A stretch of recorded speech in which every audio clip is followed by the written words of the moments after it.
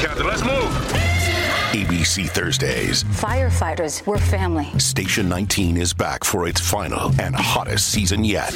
The subject has explosive chemicals. With fiery romances. You're the love of my life. And Andy is finally in charge. I'm going to be the best damn captain the station has ever seen.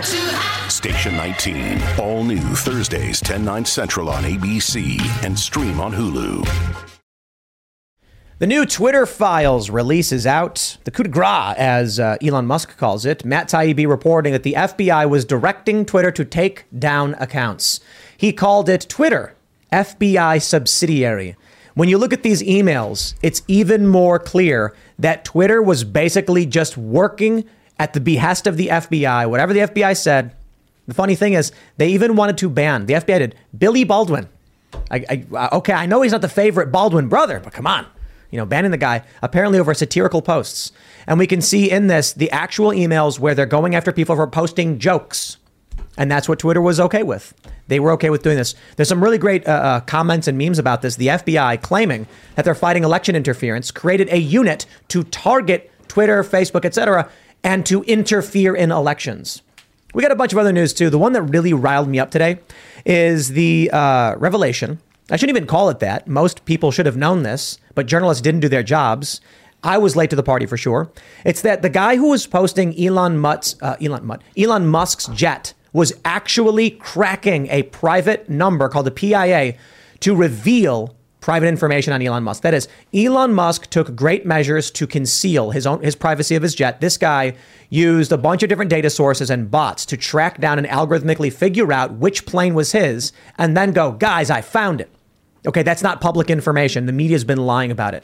So it's basically just a whole bunch of Twitter news. This Twitter employee who is spying for Saudi Arabia has been sentenced to 42 months. We got Ben Collins of NBC has reportedly been suspended over his disparaging comments about Elon Musk. They said it was not editorially appropriate. So once again, Elon Musk is the main character in all of existence. And we're going to talk about what's going on with censorship, free speech, and all of that. And don't forget to head over to timcast.com, become a member if you would like to see our massive library of uncensored shows. Monday through Thursday at 11 p.m. we put up a show. It's about a half an hour to 45 minutes typically. And we have a whole bunch of conversations on a wide range of issues. You can go through that whole library. Plus, you'll be able to see Cast Castle Vlog, Tales from the Inverted World. And we have other updates.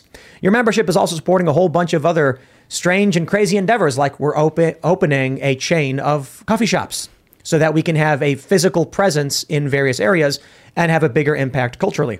There's a lot of work we got to do, so smash that like button, subscribe to this channel, share the show with your friends. Joining us tonight to talk about all of these issues and more is Sarah Gonzalez.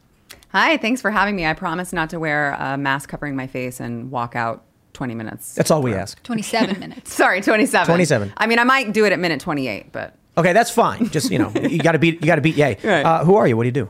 I am with Blaze TV. I host a show called The News and Why It Matters, and over on Blaze TV, I encourage everyone to watch it. I also, God, you asked me this. I have several things that I do. I own a makeup brand, American Beauty by Sarah. I just said, screw Sephora and Ulta. I want to empower women to be real women and be proud of that. And I also run an initiative called Defend Our Kids Texas, where we are trying to prevent the sexualization of children in the state of Texas. Not nationwide yet, only because we just got to tackle our state first, but we intend to take it nationwide. Right on. Well, thanks for hanging out. We also got Luke. Hey guys, my name's Luke Radowski here of wearechange.org. I am your humble t-shirt vendor, and today I am wearing a t-shirt that says all my favorite YouTube channels have been demonetized or deleted, probably by the FBI. And if you like the shirt and you like thought-provoking YouTube channels that the FBI doesn't, you could get the shirt and help spread this important message on thebestpoliticalshirts.com, because you guys do. That's why I'm here. Thank you so much for having us. Hannah? Hi, I'm Hannah Claire Brimlow. I'm a writer for timcast.com. He called you Hannah. Yeah, my mom's ghost is going to come and haunt me. I go by Hannah Claire because that's what my deceased mother named me, but I guess you can be disrespectful. That's fine. What is your name? Hannah Claire. Hannah. Okay. See, I got it. Hannah. You said it. I said it. You said it. I said it. You said it. We got it. It's okay. Leroy doesn't have to listen to me. He wants to be I said your name correctly. Disrespectful to my deceased mom. That's an interesting stance to take, but okay. It's not, like, I don't know why I've got to say your last name. But anyway. That's not my last name. You don't. No one asked you to. It's Hannah. Oh, it's okay. We also have Kellen. What's up, everybody? Minding his own business. Yeah, just I love the debate between Leroy and Hazel. So it's always a good episode. I'm pushing buttons. Let's get this started. All right, let's talk about this big news, man. The Daily Mail reports FBI deep state team of 80 people regularly handed Twitter lists of people to ban, including actor Billy Baldwin and satire accounts. New trove of Musk's Twitter files reveal. Matt Taibbi posted a new trove of Twitter documents on Friday. They show emails from FBI officials requesting bans on Twitter users. How dare they go after Billy Baldwin? That's the most shocking thing of all. So here's one of the emails. It's from FBI.gov. Twitter folks, please see below list of Twitter accounts which we believe are violating your terms of service by disseminating false information about the time, place, or manner of the upcoming election. Let us know if you decide to take any action against these accounts based on our tipper to you. Also, let us know if we need to issue a preservation letter, as we intend to serve legal process for these accounts. Thanks for your consideration. There's something that I found really interesting in this latest release, and it was that Matt Taibbi goes on to say he had an FBI agent reach out to him who told him that most companies deal with stuff like this with the FBI, but they're adversarial. He said T-Mobile is absolutely adversarial. The FBI agent said that when they send a request to T-Mobile and get it wrong, T-Mobile employees leak the communications, causing problems for the FBI. That's the way to do it. I like me these T-Mobile people. You know, there you go. Push back on this stuff. But look at what we got here. I mean, this is amazing. Some of these emails are just straight up like, thank you for your patience as our team assess that's from Twitter. Some of these emails, like one of them was just like, please see these accounts that need to be removed. And then it's like, okay. Then they come back and they're basically like, yep, we did what you asked. Thanks, boss. That's this is the current state of our elections. I suppose the scary thing with all of this is that 80 FBI agents shutting down jokes, satire, and what they deem to be misinformation. It's wild. At the same time, that how many other things were they missing because they had this many FBI agents looking at jokes and satire on Twitter? All of the child trafficking. Exactly. All of it that's staying on the platform. We've got a crisis happening at the border. Well, and they weren't missing that. They chose not to do anything about it. They prioritized the satire over content that was dangerous to children. Well, they did a little bit more than that. Let's be honest here with the activities of the FBI for 30 years when victims were coming to them. They were just, ignoring it. But there was 13-year-old children coming to Twitter being like, hey, there's an adult video of me here on this platform. Please remove it. Twitter said no. That video got 160,000 views, 2,000 retweets. And Twitter, after they verified the identification, they're like, yeah, we're not just going to do anything about it, as they were in constant contact with the FBI. I mean, are you kidding me? And the FBI micromanaging our political discourse is not a surprise here. They're doing this not just with Twitter. They're probably doing this with YouTube. They're probably doing this with Facebook. A lot of these coordinated attacks, especially when it came to censorships, were with a lot of platforms acting together in unison, many instances. And for years, I've been screaming, these are not private platforms. There was always a debate a couple years ago saying they could do what they want. They're a private organization. This is what capitalism is all about. And I was screaming off the top of my head, no, this is not capitalism. This is the government essentially creating a KGB-like political purge on the line, destroying political speech here, orchestrated by top levels of people within the government. This has nothing to do with private entities. This is your tax dollars being used to censor your speech, your humor, your comedy. And who would have thought the FBI doesn't have a sense of humor? Huh? Yeah, and I think, you said it, and I think it's so true. People so often say, well, I mean, we already knew that this was going on, so what's the big deal? But it takes a certain level of sheer arrogance to say, we're going to accuse the other side of doing all of these things. We're going to accuse them of Russian collusion. We're going to spend 2 years and millions of taxpayer dollars to look into this, totally bogus thing. Meanwhile, we know that this is what we're actually doing. We just don't think that they're ever going to find out because we control everything. Yep. So while for the longest time, child abuse videos are on Twitter, we got another day of NBA action. And with FanDuel, every night is a watch party. So it's time for your FanDuel crew to make their bets. So, what's the move tonight, gang? You know that new customers who bet $5 get $200 back in bonus bets if you win. We're heating up, fam. You just can't miss tonight. Bet all the stars with all your friends and make every moment more. Only on FanDuel.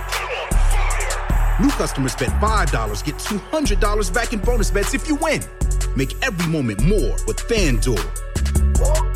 It goes down in the DM. It go down in the DM. 21 plus and present in Virginia. First online real money wager only. $10 first deposit required. Bonus issued is non-withdrawable bonus vest that expires 7 days after receipt. See full terms at FanDuel.com/sportsbook. Gambling problem? Call 1-800-GAMBLER. You've got an FBI agent sitting there in his van, eating a bag of Cheetos, and he's like scrolling through Twitter, looking at all of the exploitation videos, and then he sees a guy whose name is Ultra MAGA wearing a MAGA hat saying, "Don't forget to vote Trump." He goes, he texts Twitter immediately like, get it off. I mean, I'd like to believe that's an exaggeration, but it probably actually would happen. Yeah, I mean, what else do you think happened here? They were giving out almost daily reports of individuals that they wanted censored by them because of comedy, because of humor, because of satire. I mean, how more egregious do you have to get? I mean, making people laugh is not a threat against national security. Unless you're the FBI and you see that as a threat, questioning, of course, mainly authority. So, I mean, I think we're only just scratching the surface here with these Twitter files. There's a lot more coming. I think there's a bigger FBI involvement here. I think there's definitely a lot more back channels with what we have seen throughout the last few years. And I think it's not just the FBI. I think there's also other branches of the government participating in these kind of larger political KGB purges, including, of course, Dr. Fauci's team, which Elon Musk actually teased was going to be released soon as well. So I'm very much looking forward to that myself. I don't know about you guys. Do you remember when they just dropped, what was it, the first or second Twitter file dump, and Elon himself said that this was a violation of the First Amendment, and people kept, calling back to him like, that's not true because it's just the Biden campaign. They weren't in office yet. You can't prove that. And, it was painfully obvious to all of us who have been paying attention that, first of all, when you have a campaign, an incoming campaign, obviously they don't lose touch with these same Twitter contacts that they had. But, secondly, Elon has seen behind the curtain, right? He's seen it all. So, of course, he's going to know more than what they've dumped. You had to expect that he was going to come forward with confirmation of active government, collusion. Right. I mean, didn't Katie Hobbs, wasn't there an email from the Katie Hobbs campaign who was in office saying, can you take this down? Well, yes, but their argument was, well, that doesn't count because it was just a campaign. They weren't actually part of the government yet. Well, what is the argument now? Because that seemed to be... But Katie Hobbs wasn't. Oh, I know. And now all of a sudden they're silent. Yeah, it doesn't make any sense. I find myself thinking, what recourse do any of these people have, though? Are we expecting that one day we'll get an email from Elon Musk saying, by the way, here is the evidence that you need to try and, if you are in a sympathetic district, get a ruling from a judge to get some kind of compensation from Twitter? What are the consequences that anyone involved with this will really face realistically? Mm-hmm. I think it's good that it's coming out, but I would like to see more, and I don't know how that's pursued. That's a great question to ask, but it's also important to add a different layer to it, because what effects did this censorship have? I think we need to ask ourselves this. What was the result of them censoring political thought and expression? Who was more in favor? Who won? Who benefited off of these censorship actions?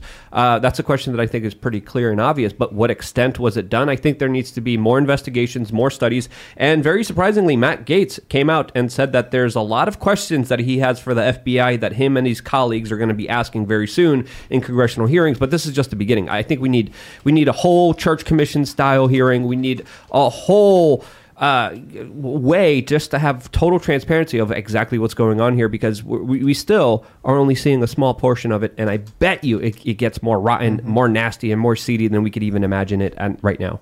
Yeah, I agree, especially with the congressional hearings, because I mean, if history has proven anything, we heard Fauci, we know he committed perjury. We heard Jack Dorsey. It seems like he committed perjury. We've got a long list of people who seemingly commit perjury in front of Congress and nothing really happens to them. Yeah. So what are the ramifications? You go up there, you lie, you go home, everyone knows you're lying, and nothing happens. Yeah. Law enforcement society, it's all broken. Yep. I mean, you look at almost every circumstance of street violence from the far left, there's no accountability. None. So why would, if conservatives don't respond in any meaningful way, why would any cop stick his neck out? Why would any member of Congress actually go after this? Why would any law enforcement agency actually go after this? There is no upside. It's that simple. You go to any member of Congress, Republican or Democrat, I shouldn't say any, but most of the Republicans, you go to any law enforcement agency and say, here is someone advocating for violence, doing something awful or committing violence. And they'll say, well, if we arrest them, Antifa will show up and firebomb the precinct. If we don't, we don't got to worry about it, and conservatives won't do anything anyway. So no upside. Right. No reason to do it. But you got to back the blue, Well, if you don't back the blue, these. Oh, Luke, these you guys and your statism. Listen here, you little commies here.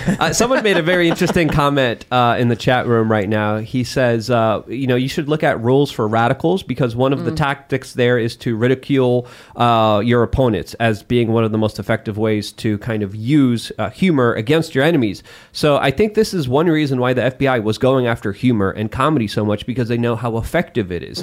Because when we look at our modern political landscape, politics is everywhere. A lot of people are sick of politics, but if you could crack a joke, if you can make people laugh, you can make them think. And I think this is why we have seen the weaponization of the Jon Stewart show. We saw how popular it was, and we saw similar kind of forms of entertainment being formed by that, probably with state participation.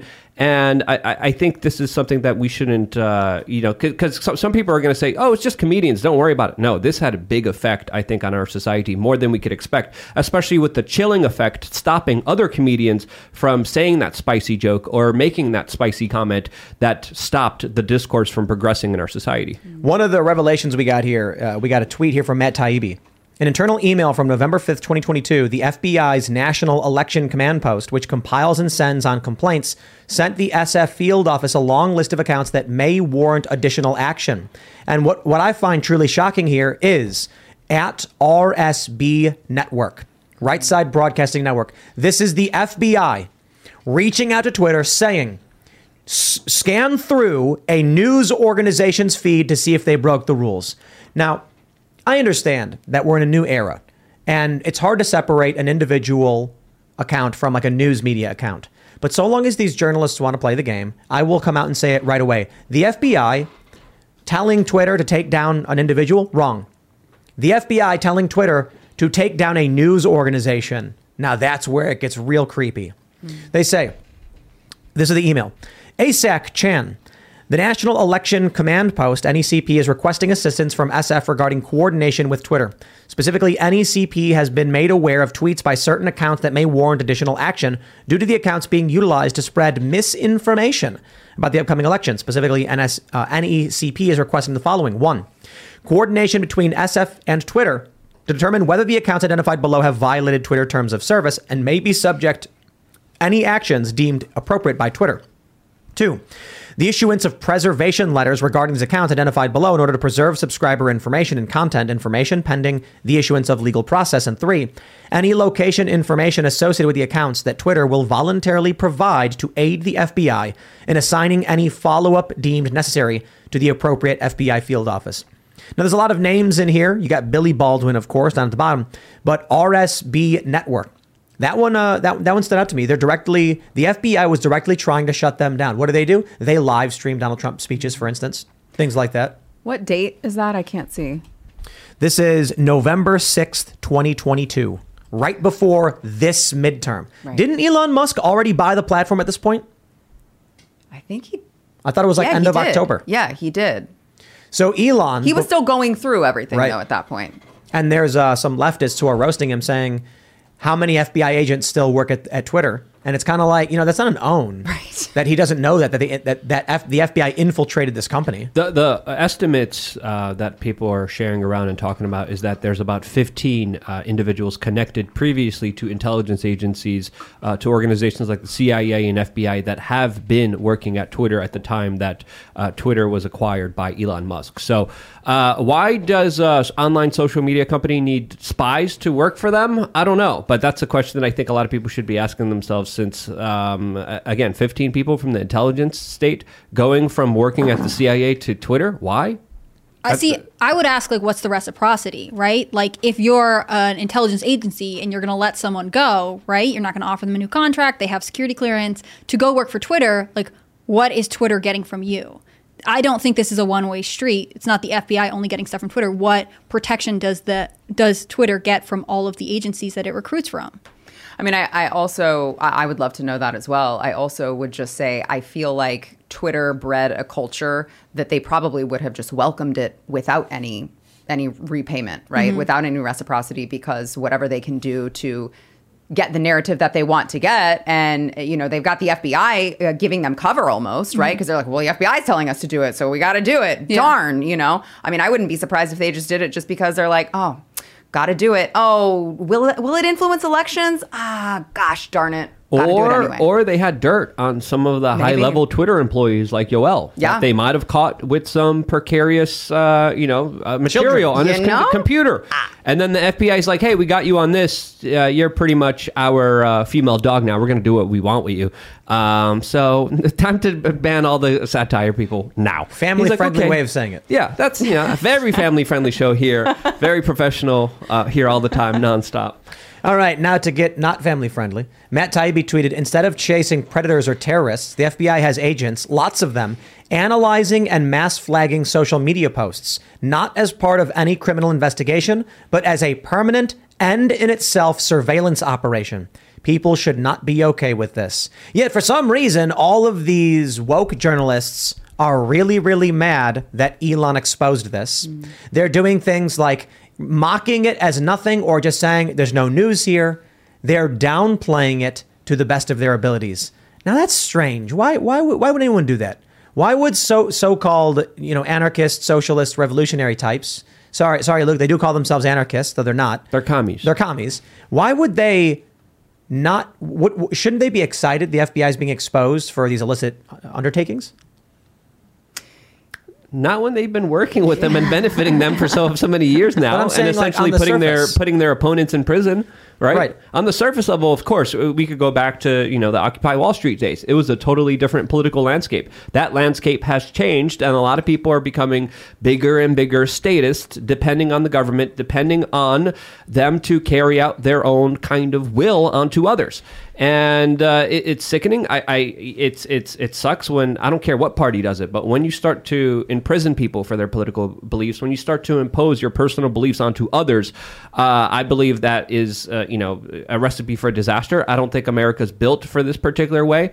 And it's showing us how biased everything is, how unfair everything is, and how only it's going to be more unfair from here. Well, I mean, what you're saying, too, is that these people don't have true morals or convictions that they live by. They just, as Luke pointed out, they just want to impose their will on everyone else. So when it's convenient, they love things like freedom of speech and freedom of the press. And when Donald Trump threw out one CNN journalist from the White House press briefing room, but left another CNN journalist from the White House press briefing room, the First Amendment was under assault, and he was such a threat to journalism. Now all of a sudden you're seeing this and crickets, because they don't actually have those convictions. They have none. They just pretend they do when it suits them. I think the only thing they actually have is they're a raucous mob, and they just want to see more mob violence.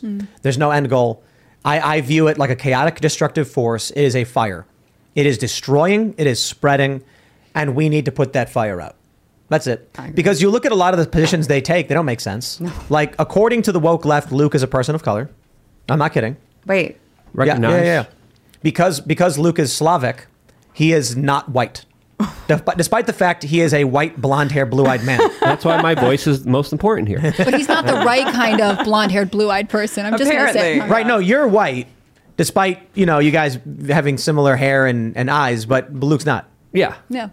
Stay in your place, Hannah. And that's hey, I've always been fine with it. It's okay. It's because in their quest for political dominance, they are using sophistry and any ridiculous argument possible.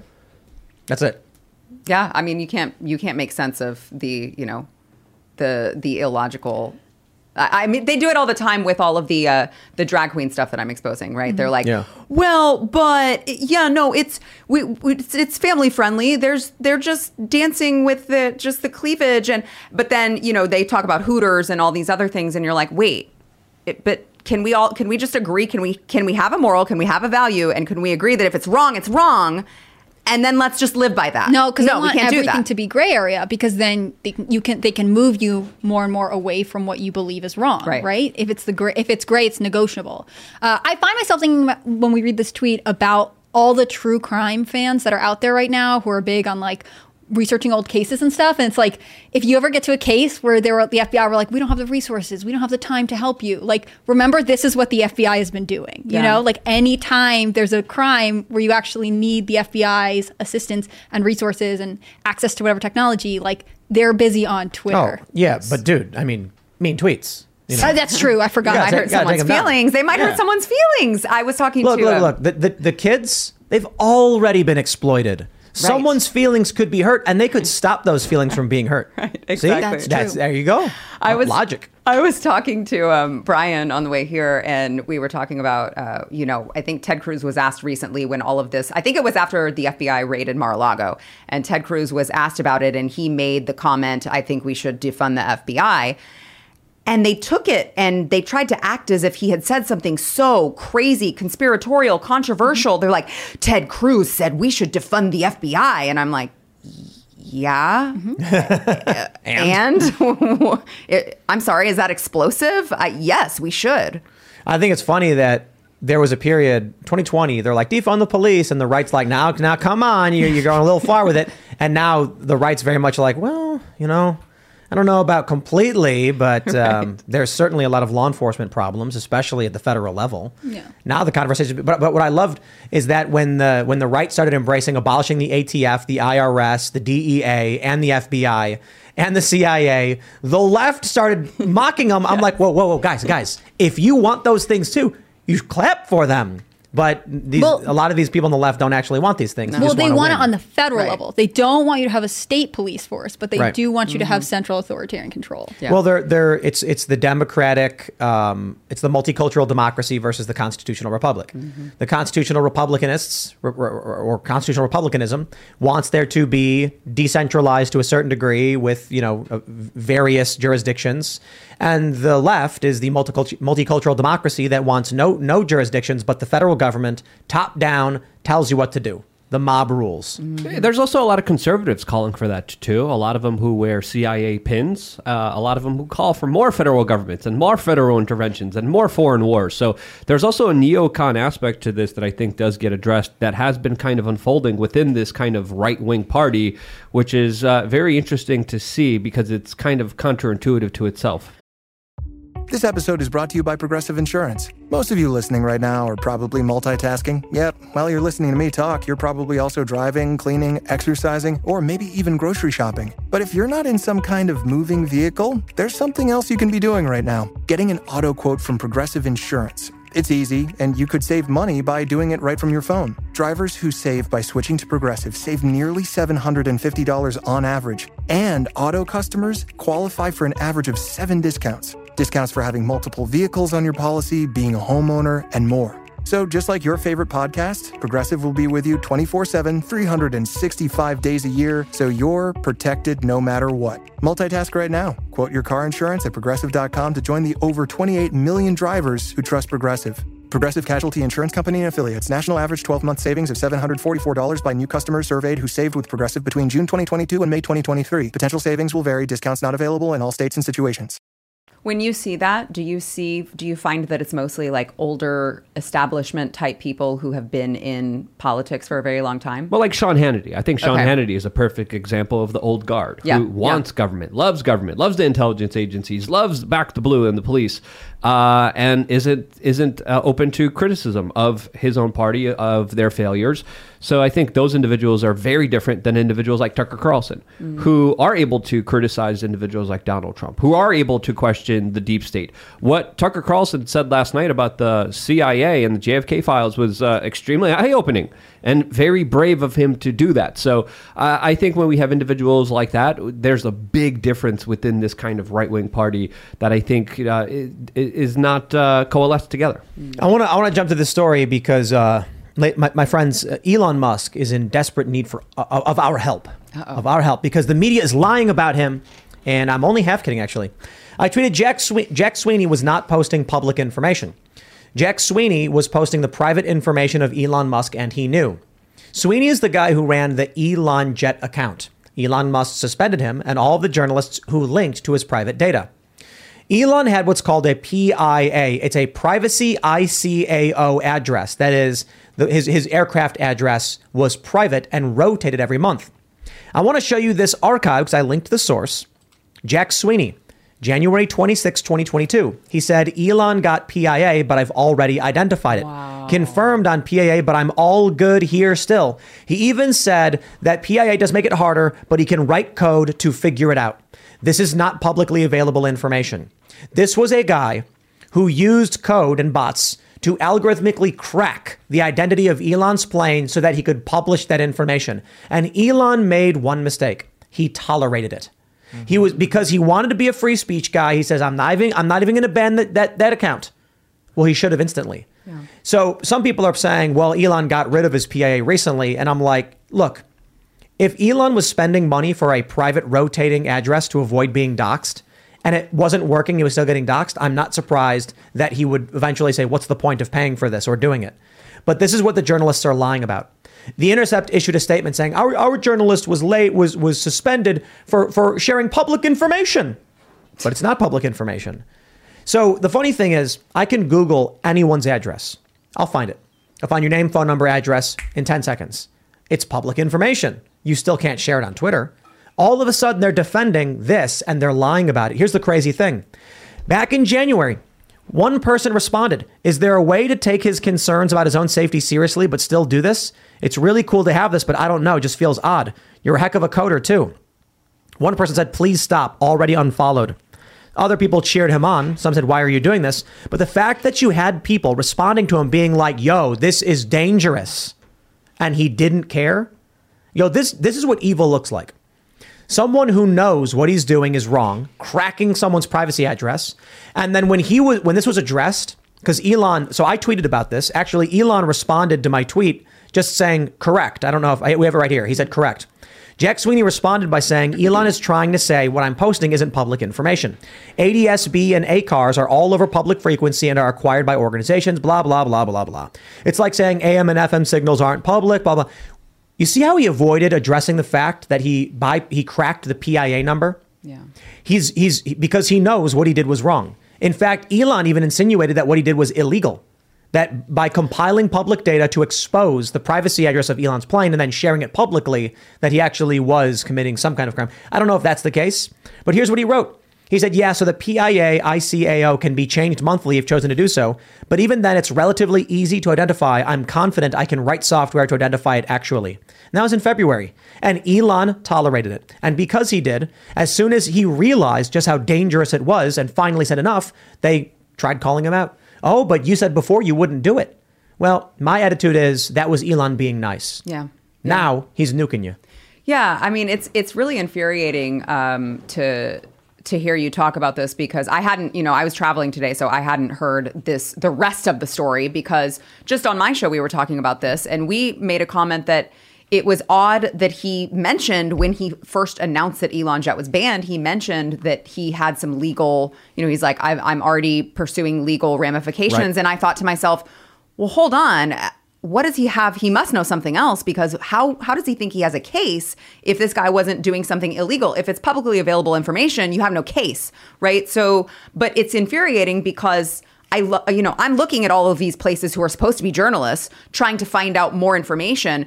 I'm finding out from alternative media, right? That's where you find it out. You don't find it out from any mainstream media source. Elon Musk also responded to Ariadna Jacob, who tweeted, I'm not famous and I wasn't a public figure either when Taylor Lorenz asked for my address, said it wasn't for publication, and then proceeded to dox me in the New York Times with the address she had assured me wasn't going to be published. The article was shared many times on Twitter. And this is Elon responding saying such shameful behavior will not be tolerated going forward. Last night, there was a big space that Elon went into, a Twitter space, these chat rooms, right? Had like 100,000 or some ridiculous amount of people. And it was a bunch of woke journalists and left-wing activists. And Elon came in and said, journalists, you're not special. If you dox, you'll be banned. Thank you. Goodbye. And then the crazy thing about it was that several suspended accounts were able to actually be in the space. It was fascinating to listen to these people who knew nothing about what they were talking about. They were saying things like tracking planes is publicly available information. Incorrect. They said, if you're on a plane, anyone can post the tail number and whatever. It's like, yeah, but if you're flying commercial, no one knows who's on the plane. Elon's plane is Elon's plane. It's him or his family. So they didn't quite understand this. And the most important element for people to understand, private airport terminals typically have no security. You can literally just jump a 4-foot fence and be on the tarmac at one of these airports. These are small regional airports often. Sometimes they're on the back of a major airport and they'll have some, like maybe an 8-foot fence, but that's it. It's a chain link fence. Teterboro. Teterboro is the New York area airport where most people try to fly into. Because JFK and LaGuardia, if you do want to fly into their private terminals, it's very, very complicated. So it's much, and I don't even know if they have them, but it's easier to fly into New Jersey. The road is about 25 feet from the tarmac. That means if somebody is tracking Elon's jet in real time, they can pull up their car knowing he's about to land, and they can be ready for something truly awful. And they can be in the building. There's no security. Perhaps a problem. But when they're publishing the private information of Elon Musk and then lying about it, there is a very serious security threat. The last thing I want to mention on this, listening to this Twitter space, Brian Stelter comes in and congratulates them on the scoop. It's just deplorable behavior. But the one thing I wanted to say, but there's no point in going in these rooms and saying it, so I joined a different room with Nuance Bro and a few other people. And I just wanted to point out, a couple of weeks ago, or about a week and a half ago, a couple of men broke into my house, smashed the window, climbed in. Fortunately, I was not there because we go to great lengths to keep our security, to maintain security. And so for whatever reason, these guys thought I was there. We believe it was targeted. So shots were fired at them. They then fled. If somebody was tracking my real-time location, like on a jet or a car, I could be dead. Mm-hmm. Not just me, many other people. And so Elon gets to experience it with his family. The other thing I hear is the left now saying Elon didn't file a police report on the guy jumping on his car. And it's like their view of law enforcement comes from movies. There's two things to say to that. First, why would law enforcement help anybody right now, especially someone like Elon who's associated with the far right or whatever? But more importantly, hey, shout out to Luke for, the back the blue sarcasm. Why would law enforcement not doing anything? The other issue that people don't realize is that the amount of time and energy that is required to deal with these things in the legal system, it's months, it's tens of thousands of dollars or more, and it pulls you away from your job and there's nothing you can do about it. And the state could even get involved and victimize you, the victim already. So if someone breaks into your car and attacks you and you decide to call the police can then say, you've got to give us your records. You've got to give us your phone. You got to give us these things. You have to appear in court on these dates and you can't say no. So a lot of people who know this and are well off are probably like, we are better off not filing a report on this one. Wasn't there video of the guy climbing onto the hood? I don't know about climbing on the hood, but there's video of the guy they said did it wearing like what looked like black bloc. Okay, so they're saying that the video that he made up. Well, there has to be videos because I bet Elon and his family don't drive anything else but Teslas. Right. So Teslas usually have cameras everywhere filming everything. Yeah. So there has to be some video of it. But, a cop, a lot of the times the cops show up, they're like, what do you want? You want to report? Like, okay, guy jumped on your hood. Did anyone get hurt? No? Okay, have a good night. That's essentially how a lot of cops act. Like, okay, can we generate some revenue for the state here? Can we give someone a ticket? No. Yeah, okay. I'm busy, kid. That's just, now would Elon Musk be treated differently? I don't know, maybe, but in many of my personal instances, the cops weren't helpful at all, and many times they just don't give a damn. They just don't care. So I don't know if they would be actively doing something against someone jumping on a hood, especially when it comes to stalkers. There's a lot of people that get victimized by stalkers, and there's very little that you could actually do about it. Yeah, stalking's really difficult to have evidence for. I mean, a lot of times it's like you said someone was here when they weren't supposed to be, and now they're gone, so what should we do about that? Like, if they come back, let us know. Oh, this guy's standing on public property. He's not doing anything right. wrong. Or it's like, if he comes back, that would be the worst thing, right? Like, I'll let you know after he's already killed me. Thanks. Right. You know what I'm going to do? I'm gonna dig a moat around our next headquarters. I'm going to draw a bridge. You personally? That was the idea. That's what I said from the beginning. I was like, we got to have Freedomistan. We got to have a big moat, and we got to have two communities. One's a centralized government one. One's an anarchist one. We're going to see which one thrives, but we got to have a moat. The centralized one will thrive, but it will be less comfortable. We'll see. Let's play out this experiment. I think it would be interesting. I think the centralized side will be very, very fast. Is able to turn on a dime, but people will be they're more likely to be unhappy. I think in the anarchist side, people will be chilling, but it will grow not as quickly. This is what your memberships are funding. And I think it's worth it. Yeah. It was also doesn't want to see them vote? It was also interesting to see Barry Weiss criticize Musk for banning these journalists, and he kind of responded, "What would you have done if someone was live doxing your kids?" It's an interesting question because, again, there's also a lot of possibilities for these new rules to be interpreted in many different ways that could actually stifle journalism. Let's not say that there's not a slippery slope here, because there is. I think that still should be addressed in some kind of way. But again, a lot of this is personal. A lot of this is emotional, rather than actually being based on any kind of logic or principle. Let's talk about this. We have the story from timcast.com. Barry Weiss criticizes Musk for suspending those reporting on private jet story. Pundits respond. Elon Musk himself responded to her, as Luke just mentioned, saying, "What would you do? What is your solution to real-time doxing?" The issue I take with this as we get into the story is journalists think they're above the rules. They think, well, someone already published the private information, therefore it's okay for me to do it now. I was talking to a prominent leftist, and they were actually saying these reporters were just reporting, they shouldn't have been banned. And I said, but it's private information, not public information. This person responded and said, it's already in the public. I said, okay. So if one of your enemies, one of your detractors posts your address, you don't mind if we, on our show, will just hold up your address because it's already public information, right? Of course not. Of course they don't want that. It's sophistry. They're coming up with excuses. So here's what happens. Barry Weiss says the old regime at Twitter governed by its own whims and biases, and it sure looks like the new regime has the same problem. I oppose it in both cases, and I think those journalists who are reporting on a story of public importance should be reinstated. A lot of people criticize Barry Weiss for this. Elon Musk came out with a legitimate question for her. What is your solution? He then said it's not rhetorical, legit. A bunch of leftists then started mocking him, saying he's his own worst enemy. I actually think this shows integrity. The fact that Elon was willing to give information to a journalist who's not completely on board with him shows he's going to be getting some, blowback from this, because he's doing the right thing by giving out the information. But I don't think Barry Weiss is completely wrong.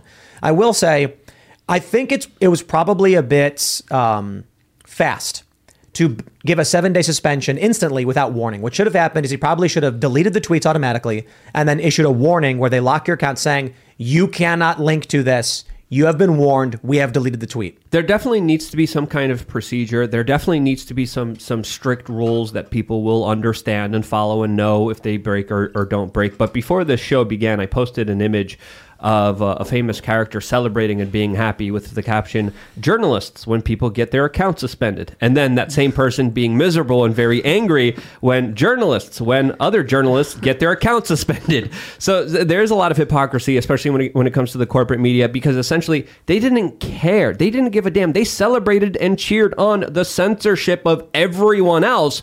But now that they deal with it, now all suddenly they start to care about this issue here. So maybe some people are saying that this could be 4D chess of Elon Musk trying to get the corporate media to care about censorship, because they do now, as of course, it's important to note here, ABC, NBC, CBS News all ignored the Twitter files that expose the government working with big tech, censoring political speech. That's one of the biggest stories of our decade that deserves a lot more coverage. CNN only covered it once. So now they kind of have to cover it. And they kind of do care about the censorship, finally. I've heard a lot of people saying, like, oh, look at this, Barry Weiss is turning on Elon or whatever. And I'm like, no, I actually agree with Barry to a certain degree that we are still... I got a phone call from a journalist. They were asking me about how Elon, he responds to certain accounts. And this journalist is like... It's a journalist I know and actually trust, by the way. I don't trust a lot, but someone who works for the Post. And they were just like... Elon responds to people like Ian Miles Chung and you. And I was like, whoa, me? I was like, no, you're mistaken. Like, I think he's tweeted at me like 2 or 3 times in, forever. Okay. One of them was about being Iron Man, like not a legitimate thing. These other people, he tweets at all the time. Like he follows them really, really closely. He's not following me. And they were like, oh. And I was like, yeah, I actually think it's a problem. This is what I told them, that we are once again just living under the whims of a billionaire.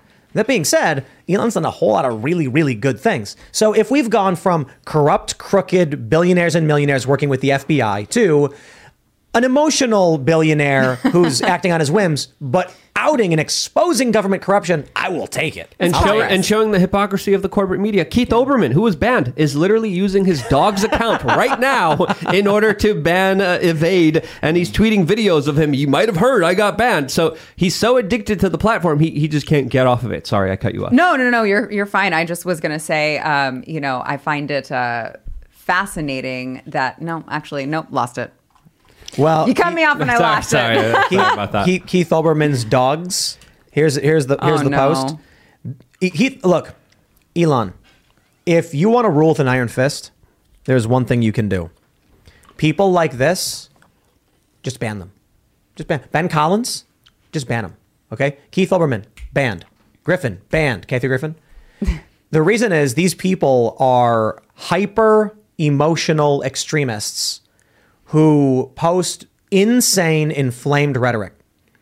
Ben Shapiro, partisan, conservative, rather tempered.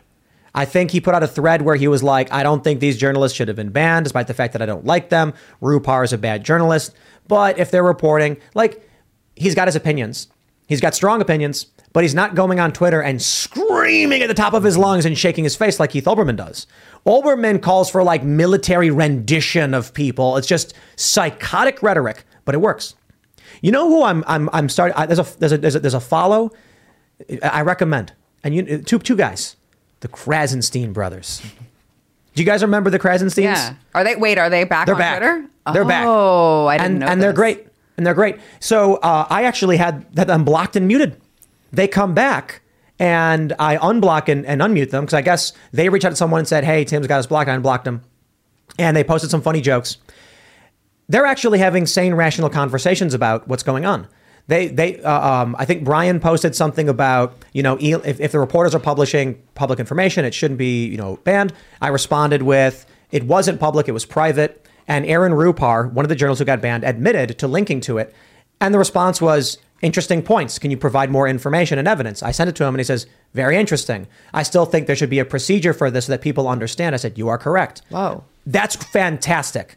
Yeah. That is a guy who hates Donald Trump, who has called him out and annoyed a lot of people, but actually having a real conversation and saying, okay, I disagree with you on that one, but that is correct. I got to agree. And I'm like, that's the kind of rhetoric we want. Yeah. Keith Olbermann is the opposite. He ban evades. He's unkempt. He's ranting. I mean, let me play some of this for you.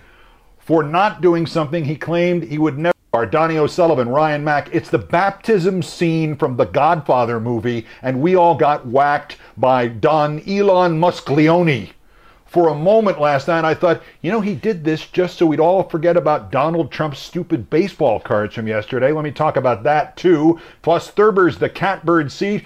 This guy desperately needs to be cut off from Twitter. I'm sorry. He's just reading off this terrible stand-up routine that he's been rehearsing. And he's reading tweets on paper. He's got other people's... Dude, you need to go touch grass. Every time I watch one of his videos, I think to myself, doesn't anyone in his life love him enough to get him the help that he needs? Apparently not. He must just be that kind of a person. They can't help but bring in Donald Trump into the equation. Everything. This is an Elon Musk story exclusively. But let me talk about Trump and his NFTs. Hey, I'm not a fan of the NFTs, but come on, man. I love people will tweet at me touch grass, Tim. And it's like, dude, I go skating almost every day. I've got an electric motorbike that I ride around. I'm in big fields and there are trees and there are deer. There's too many deer, guys. No, this is getting crazy. No, there is a lot. There's 15 I was hoping I would see one on the way in. You'll see them tonight. I mean, it's crazy. Yeah. A year ago, there was 3. Now there's 15 on my lawn every night. Wow. Now I'm getting worried. But I'm out here, getting away from the city. I'm on Twitter. It is Ryan here, and I have a question for you. What do you do when you win? Are you a fist pumper? A woohooer, a hand clapper, a high fiver. I kind of like the high five, but if you want to hone in on those winning moves, check out Chumba Casino. At ChumbaCasino.com, choose from hundreds of social casino style games for your chance to redeem serious cash prizes. There are new game releases weekly, plus free daily bonuses. So don't wait. Start having the most fun ever at ChumbaCasino.com. No purchase necessary. VGW. Void where prohibited by law. See terms and conditions. 18+. Posting jokes and ish posts and nonsense because I just think it's all silly.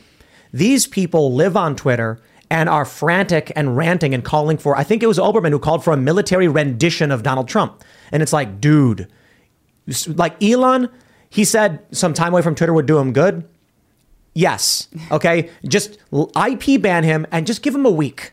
A week for him to go outside and just stare at a rock or a tree and then come down. Talk to your neighbors, man. Yeah. I mean, I'm pretty sure he lives in New York City, and I'm pretty sure There's he no might trees be to look like what's his name, Howard Stern, and kind of afraid of the outside world, the flu going around.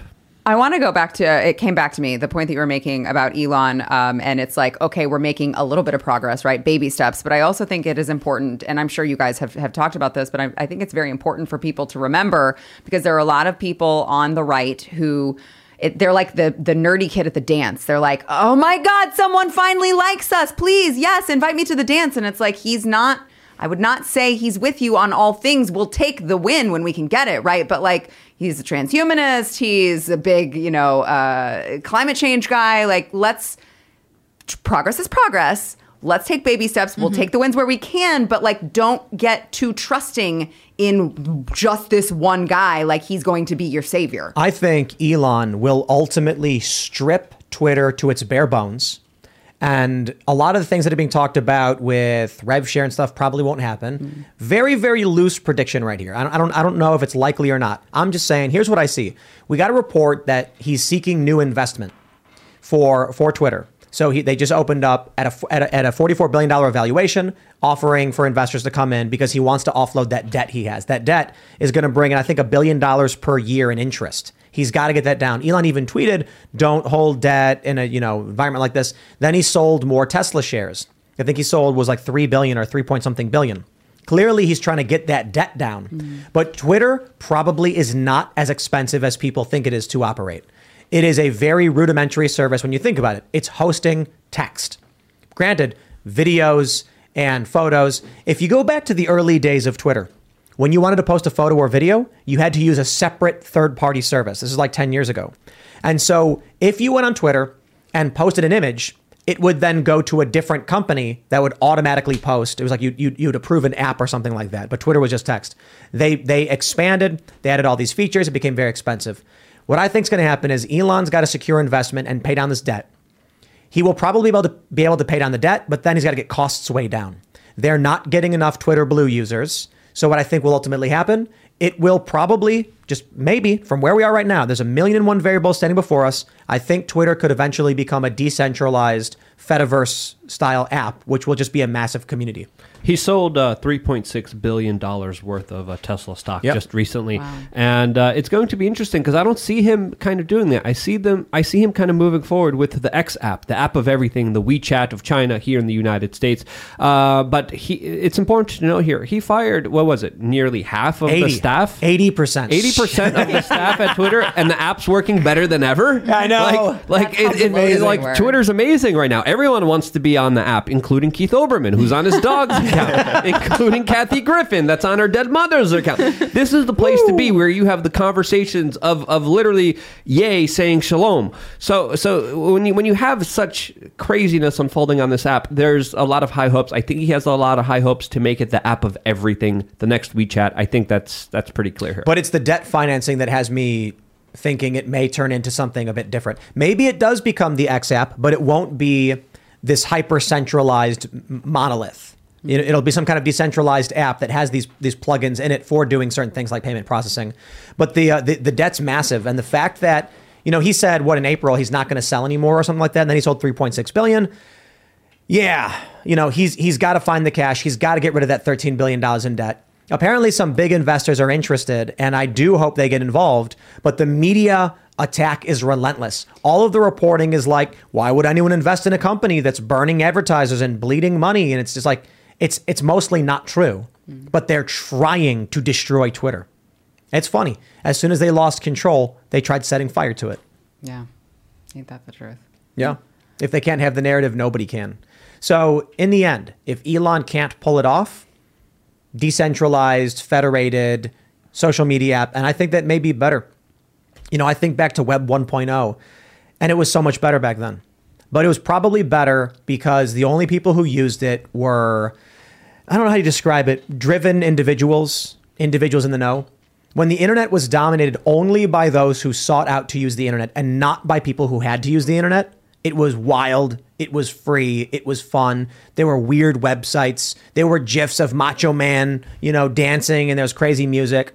And then once the internet became a utility for the average person, everything homogenized and solidified into basic programs. You got your news. You got your game app. You've got your banking app. And everything is apps. Everything's placed into a little box. No more Wild West. No more fun. A lot of people have talked about how can we get back to those days. Well, Elon Musk has lit that fire a little bit, bringing back free speech to a certain degree, and then, kicking out the narrative. But I don't know if we'll get back to that point, potentially through, federated networks and things like that. As an aside, too, I guess as we move on, apparently, I don't know if this is true. Look, if you heard this, that Twitter's banned linking to Mastodon directly now. I'm not. I can't clarify that. I haven't seen that myself personally. I don't believe them. Yeah. Like these leftists are like, you can't even link to Mastodon now. I'm like, yeah, you're lying about something. Do you guys ever get depressed thinking about the fact that, Elon has made some changes to Twitter and that's great, but imagine what's lurking over at Facebook and YouTube and, all these other places where are we ever going to get to the bottom of that? No. I always think about what did they do? Like the people that were running Twitter before weren't dumb. They left a bunch of evidence, but I'm sure they scrambled to delete a lot of stuff. Yeah, this is just what we found. This is only what we found. So I can only imagine what. Yeah, and they had a year to do it. Yeah, that sucks. And this could be why these latest documents are coming from things that happened under Elon. Right? Yeah. Because all the other stuff could be still kept hidden in secret. So, great point. I mean, if Elon said this was the coup de grace, I mean, seeing the FBI make direct requests for takedowns is huge. But is that it? Come on. Yeah, I don't have a lot of hope in Congress, but there are going to be some hearings from this. There should be huge national Senate and congressional hearings into all of this, and we should get everything that's happening behind the scenes. There should be a total disclosure, because if the same FBI agents are going to Twitter, they're probably also going to YouTube. They're probably also going to Facebook. So if they are subpoenaed, if the files aren't destroyed or deleted or covered up, which they probably are, there's going to be links to other channels. There's going to be a bigger kind of onion unraveling here. So I just feel like we can only hope. The surface. Yes, it is. This is what we know. This is what's on Twitter's side. Imagine what's on the government side. That's why I get really depressed. That's really dark for me to think about. Like, God, this is disgusting, and this is just scratching the surface. Wait until you find out about the island that they go to. For me, it's that unless you make it all public, all of the accounts, or what was the term, de-amplified, have no way of knowing that they were targeted. And without that evidence, not that I think they get a fair day in court, but they are completely reliant on big tech and Congress working it out. They have no chance to advocate for themselves. They need to be able to say, hey, look, here is the communication. Here is the list that Twitter and the FBI put me on saying that my content should be limited. I mean, if we don't make this public to the people who were affected themselves,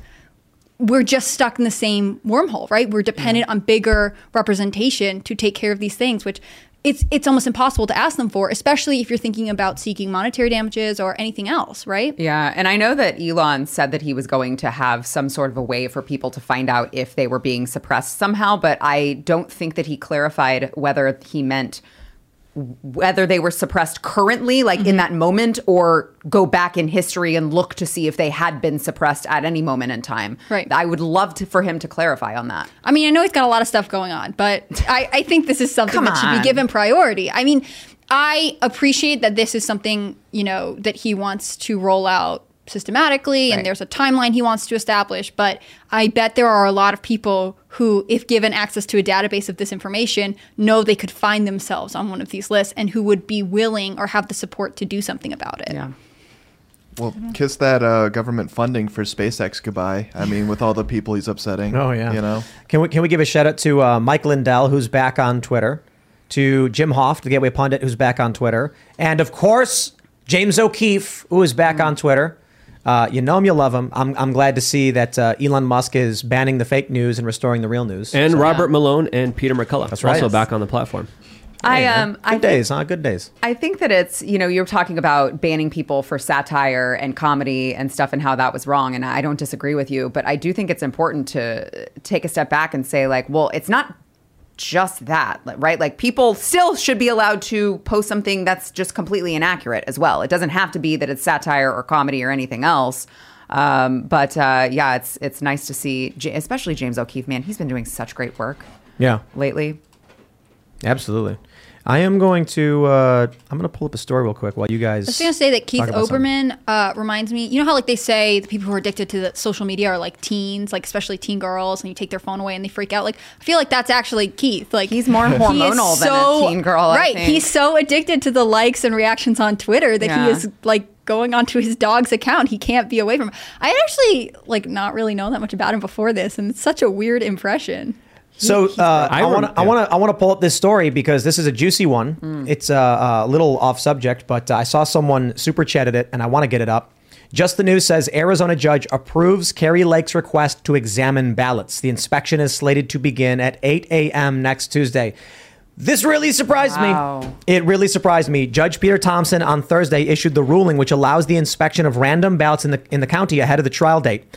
The Republican had previously filed a request to do so, and Arizona law provides for a candidate challenging election results to demand ballot inspections to prepare.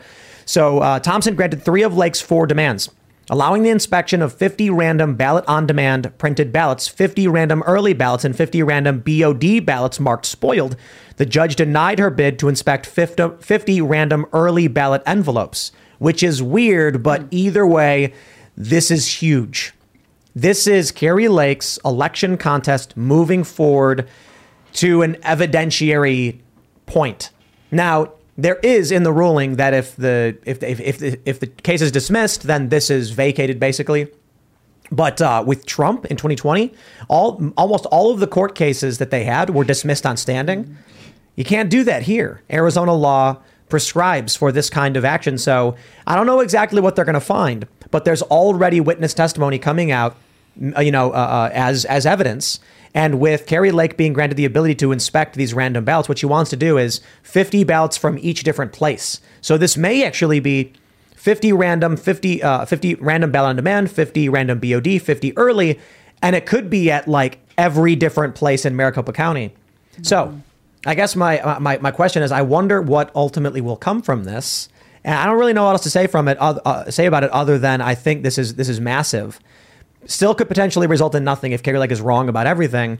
But what do you think happens? Just hypothetically, they've already certified, Katie Hobbs has certified her own election in favor of herself for winning. But what happens then to YouTube's rules? What happens to Twitter's misinformation rules if next week on the 20th, they do the random inspection and find like a 17% inaccuracy or something? Some people have already pointed out, there was one post that a 3% margin of error is greater than the margin of victory.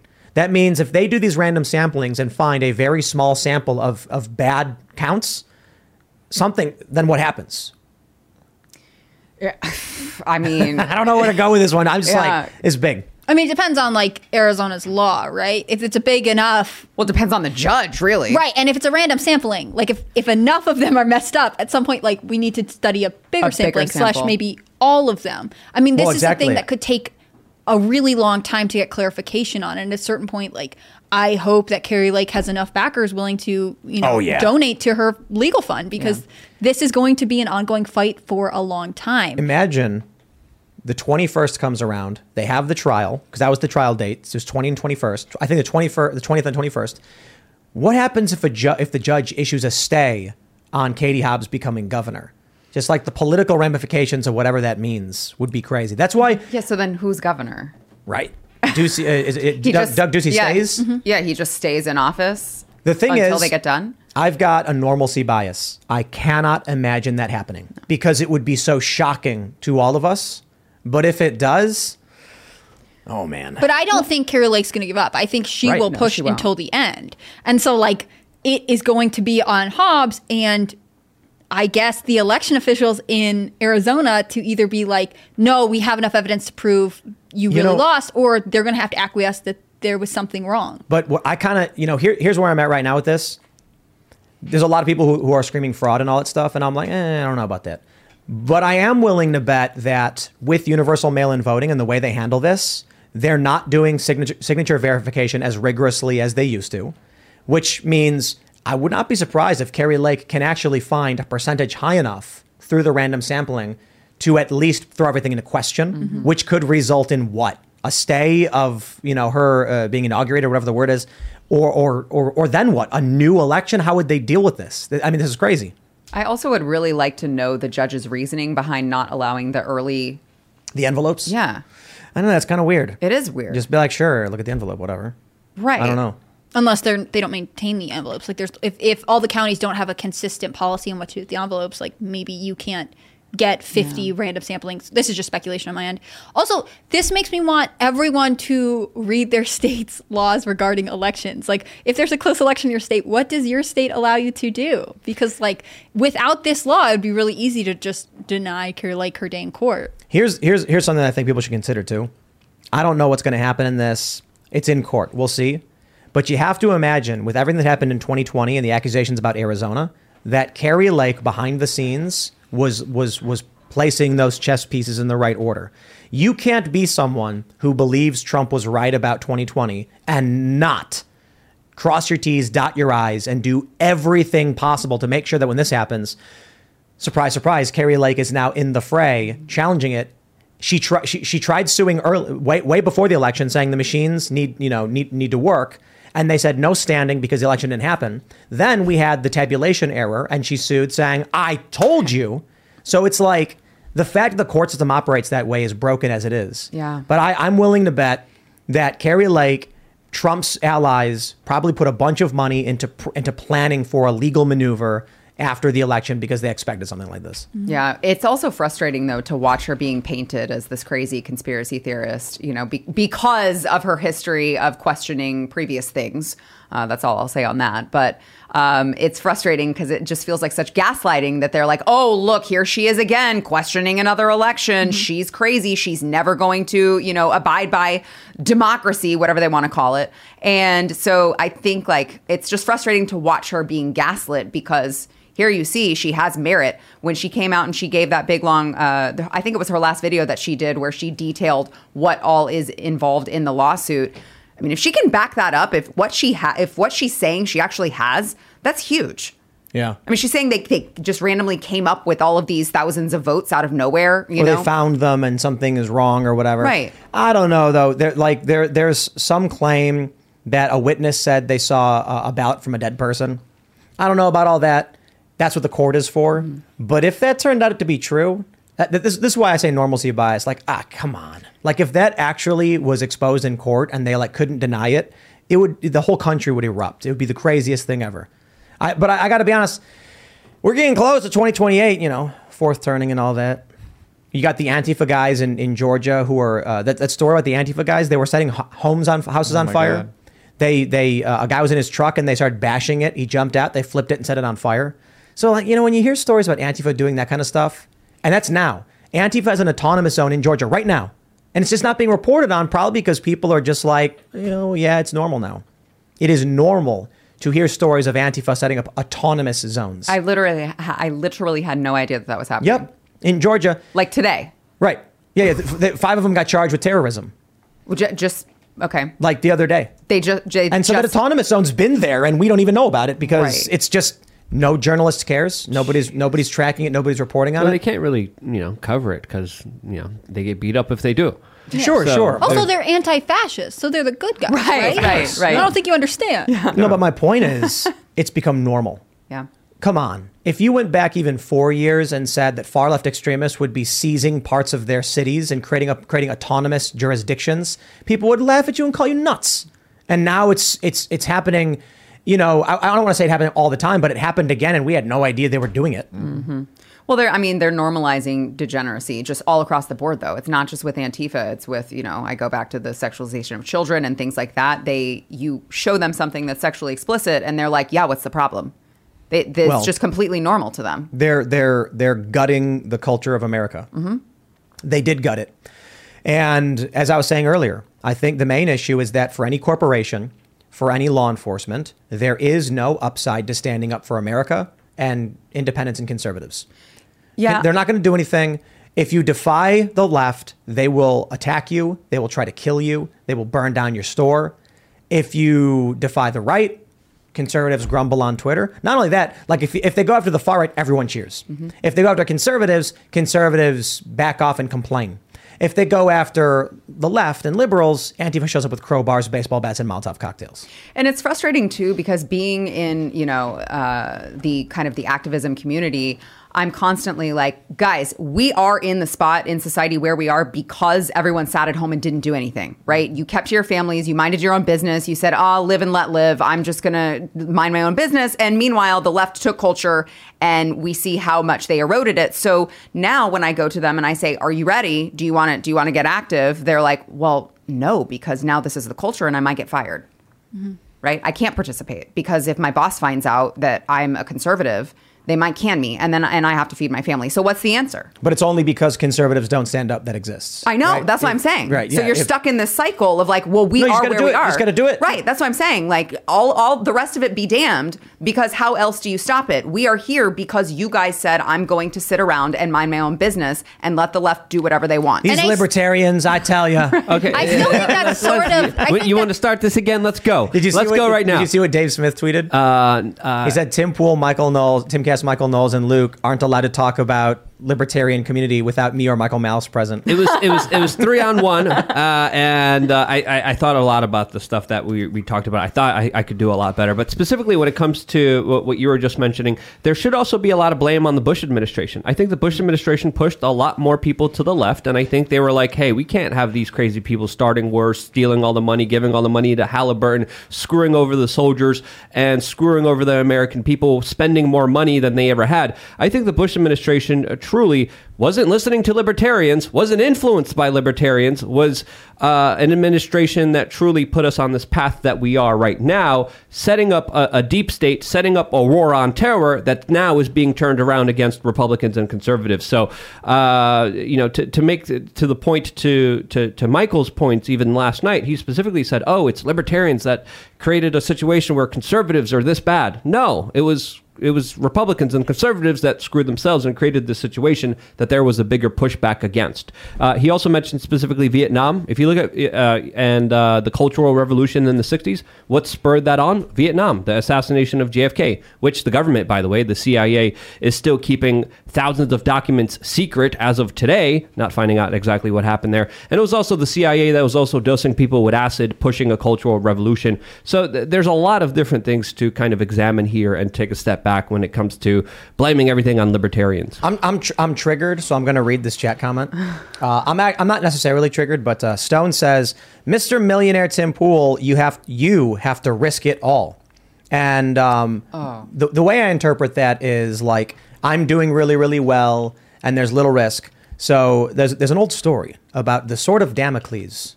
I'm sure y'all have heard it, right? The dude goes to the king and says, "Oh, how glorious it would be to be king." And he says, "How about I let you sit in the throne for one day and be king?" And he says, "Oh, joy, whoopee me." And then when he goes and sits in the throne, he looks up and there's a sword hanging from a single horse's hair right above his head. And he goes, I don't want to sit here anymore. And he was like, you think that sitting in the throne is real great until you realize everyone's trying to kill you. Mm-hmm. So what does it mean to risk it all? It's a good question. We certainly are comfortable because of the success of the show, and I really do appreciate everybody who's made that possible.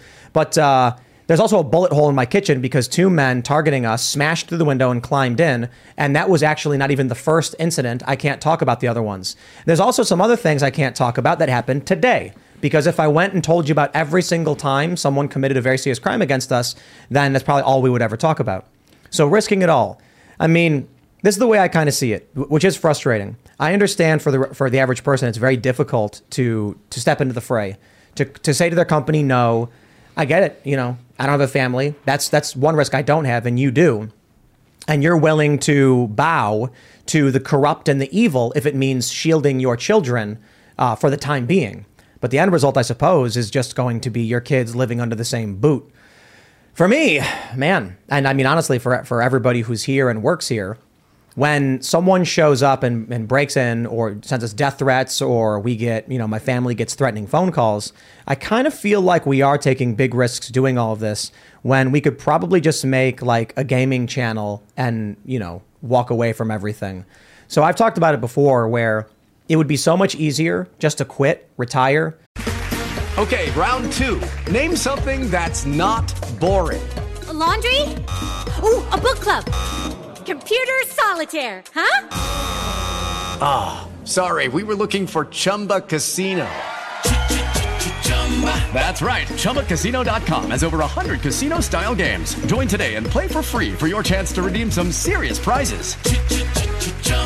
ChumbaCasino.com. No purchase necessary. Void where prohibited by law. 18 plus terms and conditions apply. See website for details. Take whatever I've got and just go live in the mountains and say, I am done. The risk isn't worth it. But I can't do that. Yeah. The risk is what comes. Like, the risk is what we accept in order to fight the fight, in order to challenge this. And that means that I have to obfuscate my location. It means that there's probably going to be more people who try and break into my house and who do break into my house. And there's going to be more gunshots. And eventually there will be critical injury from it and things will get crazy. I can walk away from all of that, I guess, if I didn't want to risk it. Mm-hmm. So I kind of envy the people who are sitting, at their house, they're playing video games with their kids thinking, I'm not going to say anything. And I get what they're saying, but far be it from me to be the person to take the risk. I'm jealous of that. Yeah. I'd probably just prefer to go to the skate park every day and then just, I could have taken the money I got from Disney when I worked for them and never had to work and just lived in a van and said, screw you guys, you're on your own. So I don't know, man. That's kind of how I feel about it. I think that, to a certain extent, you are. It's easy for people to criticize you that you don't take enough risks. They don't really see all the risks that you take, and as a trickle-down effect, everyone at our company takes. But I would go one step further and say you have to think of that Ronald Reagan quote: "All great change in America starts at the dinner table." Like, you are in a position to take greater risks because you have, a bigger public platform. You might have more resources, but if people are not at home with their children discussing openly what their values are and what values they want their children to carry into the future, it doesn't matter how many risks every public figure takes, right? If we don't live our principles day by day, you could take as many risks and put yourself in danger all the time, but ultimately the influence is limited. People have the ability to take risks themselves, even if it's not standing up to their boss, but to be open with their children. I can't tell you how many people I know don't discuss what American culture is with their families. They say, well, we don't want to talk politics with our children. We don't want to talk about our history. There are risks and opportunities for people every day. You don't have to have a ton of money or a huge following on the internet to do this. You have to live your values. And I think that's why, I don't know, it's hard because you do take a lot of risks, but also you do it because you believe in what you're doing. People can take these risks in their personal lives, be more open with their friends about what they believe or what they won't tolerate.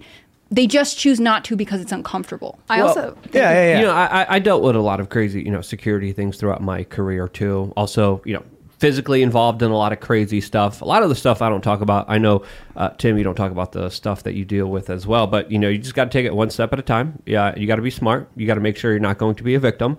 I started, learning self-defense in many different ways and instances. And that also helps, gives you peace of mind here. But it's crazy out there. And a lot of the times people don't understand.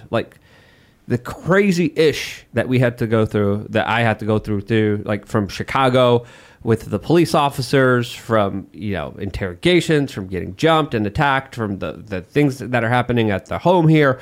This is just the beginning of a lot of other very serious things to come. So personal defense is more important than ever. I also think, just going back to what his comment really was, I took from that, you need to be the guy because we just need figureheads saying these things. We don't need to be doing them. Meanwhile, contrast that with the left, who has infiltrated the medical community. They've infiltrated Taco Bell. They've infiltrated the education community. I'm not kidding. Starbucks. They've infiltrated all of these different places. Chick-fil-A. Right. They're boots on the ground. They're going in and they're getting it done. And then this viewpoint is just well, you just need to be our guy. And so be it. You're the rich guy. You need to put yourself out there and do it. And it's do you guys not see that this is why we're losing? Because they're over there doing the work that needs to be done, infiltrating in the community to change the culture. And we're just over here well, you need to do it all for us. The story about Taco Bell was a guy wearing a mask that said Black Lives Matter. And his manager said, you can't wear a political mask at work. And he says, I will not take this off. And they said, then leave. So he grabbed his phone and he filmed himself saying, they just told me to leave. They're firing me because I wear Black Lives Matter. Taco Bell panicked, apologized, and reinstated him. Dude was willing to lose everything for a mask with a logo on it. Meanwhile, there's a lot of people who are well, I could, but my worst case scenario is I get yelled at by my boss. Or my worst case scenario is that I could lose my job and I have a family to feed. And I'm I hear you, man. No, I do respect it. I don't want people to put their families at risk. I get it. But I just hope you guys realize the left is willing to literally burn down buildings.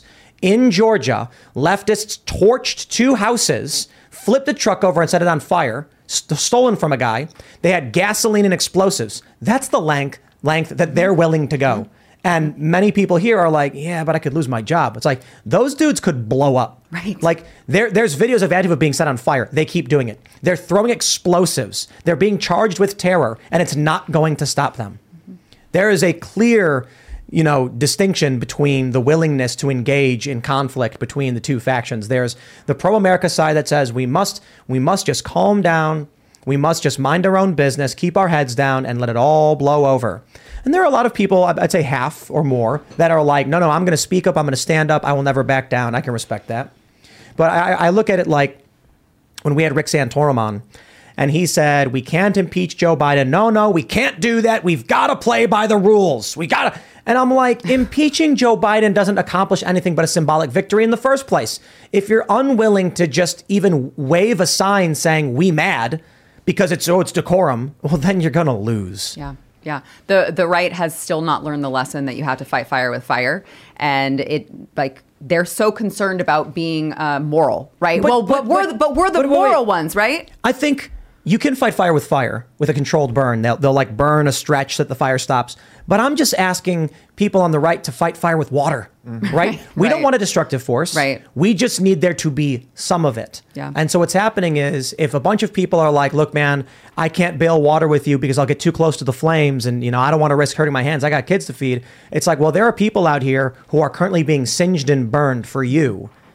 And many of them are respecting your decision not to be involved. And not just for you, but for your children. That's where, and I understand and I try to be empathetic to that view, but I'm like, I have the children too, and I'm out there doing the hard work. You know why? Because I want my children to have a better place for them when they grow up. Why else do it? Mm-hmm. Right? I mean, if it's just for us, well, I mean, by the time it gets that bad, maybe we'll, have gone. See, I think there's a whole wave of people who are like watching you fight the fire, and they're over here being like, the fire's getting closer. Do a better job. Right, I don't understand. Right. I think that there is such a sense that it is not your responsibility, and that's where I come back to, like, if you don't live by the values that you expect everyone else to promote, then, like, what are you doing? You're not helping at all. Let me pull up this story here for you guys from timcast.com. Disney-affiliated drag queen welcomes children to show featuring simulated sex and nudity. It's not just simulated sex, it is simulated sodomy, where two men go up on stage in front of children and simulate sodomy. And I'm surprised to see this a little bit because here we go. Katie Porter, Democrat from California, said that groomer and pedophile are just identities. And that, people are attacking them for their identities as if they've committed a criminal act. And it's like, well, grooming is, in my opinion. Mm-hmm. And you want to make an argument about someone just being a pedophile. They haven't done anything, fine. But that's an insane thing for a Democrat to say. But it's because they're moving the Overton window. First, they said, drag shows are just fashion. It's dancing. Yep. And then once all of the left got on board and said, they defend these things and the right's crazy, they've now graduated to drag shows where I can't show you the image, not on YouTube. It is exposed breasts, like simulated breasts, but like not a bra, not a fake bust, quite literally nipples and everything on this person's chest called tits in a box. And then there's actually a dude wearing a thong and he turns around and he giggles tee-hee with his ass to the kids. And then it shows like the spiral of his ass around him. And then you actually have two guys doing it on stage, simulating doing it on stage. Okay, so here's what I see happening. The people on the right who have families have everything to lose. And so they don't want to take the risk. The people on the left have literally nothing to lose. So they'll risk anything and everything. That's asymmetrical conflict, and it ends with a very obvious outcome.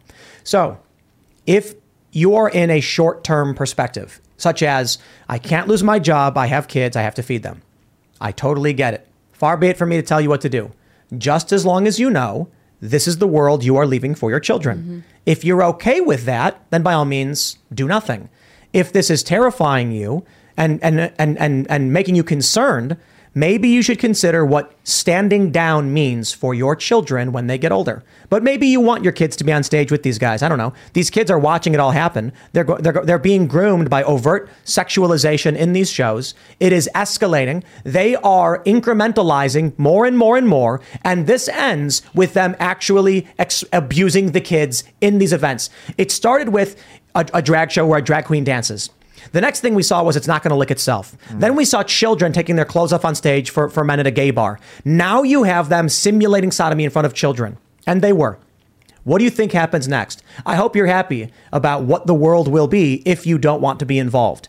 Okay, I'm not telling you what to do, because I get it. Risk is scary. And I mean that seriously. But just as long as you understand, this is what awaits your children. Yeah, this one was the worst. So Defend Our Kids Texas, my organization, sent Taylor Hanson out to this particular drag show to get the footage. I did the research on this. It's a drag queen Christmas tour. They've got I think 38 different stops across the country that they're going to. Way more than I'm comfortable with in Texas. I think there was 4 or 5 just in Texas. And the thing about this one is that on the ticketing website, it did say all ages welcome. It did, in most cases, it did give some sort of a very, very soft warning, like, this is adult, so just be careful, but all ages welcome. So typically the response that I get from the left is, well, they did give some sort of warning. Okay, well, why then, in this particular show, did they constantly target the children? Because we have video after video after video of all of these performers speaking to the children in the crowd, calling them up to the stage, interviewing them, putting them on the mic, all while they're also explaining. There was one part where one of the performers talked about a sexual act that they had with their father's boss and detailed it, right? And then went around the audience and had the audience share their favorite sex stories. Knowing with children, knowing that there were children in the audience. They knew this because they were conversing with them on the microphone. So for everyone who wants to say, well, it's not the drag queen's fault, they didn't add, they're just saying all ages welcome just because they want to be welcoming and they want to be inclusive.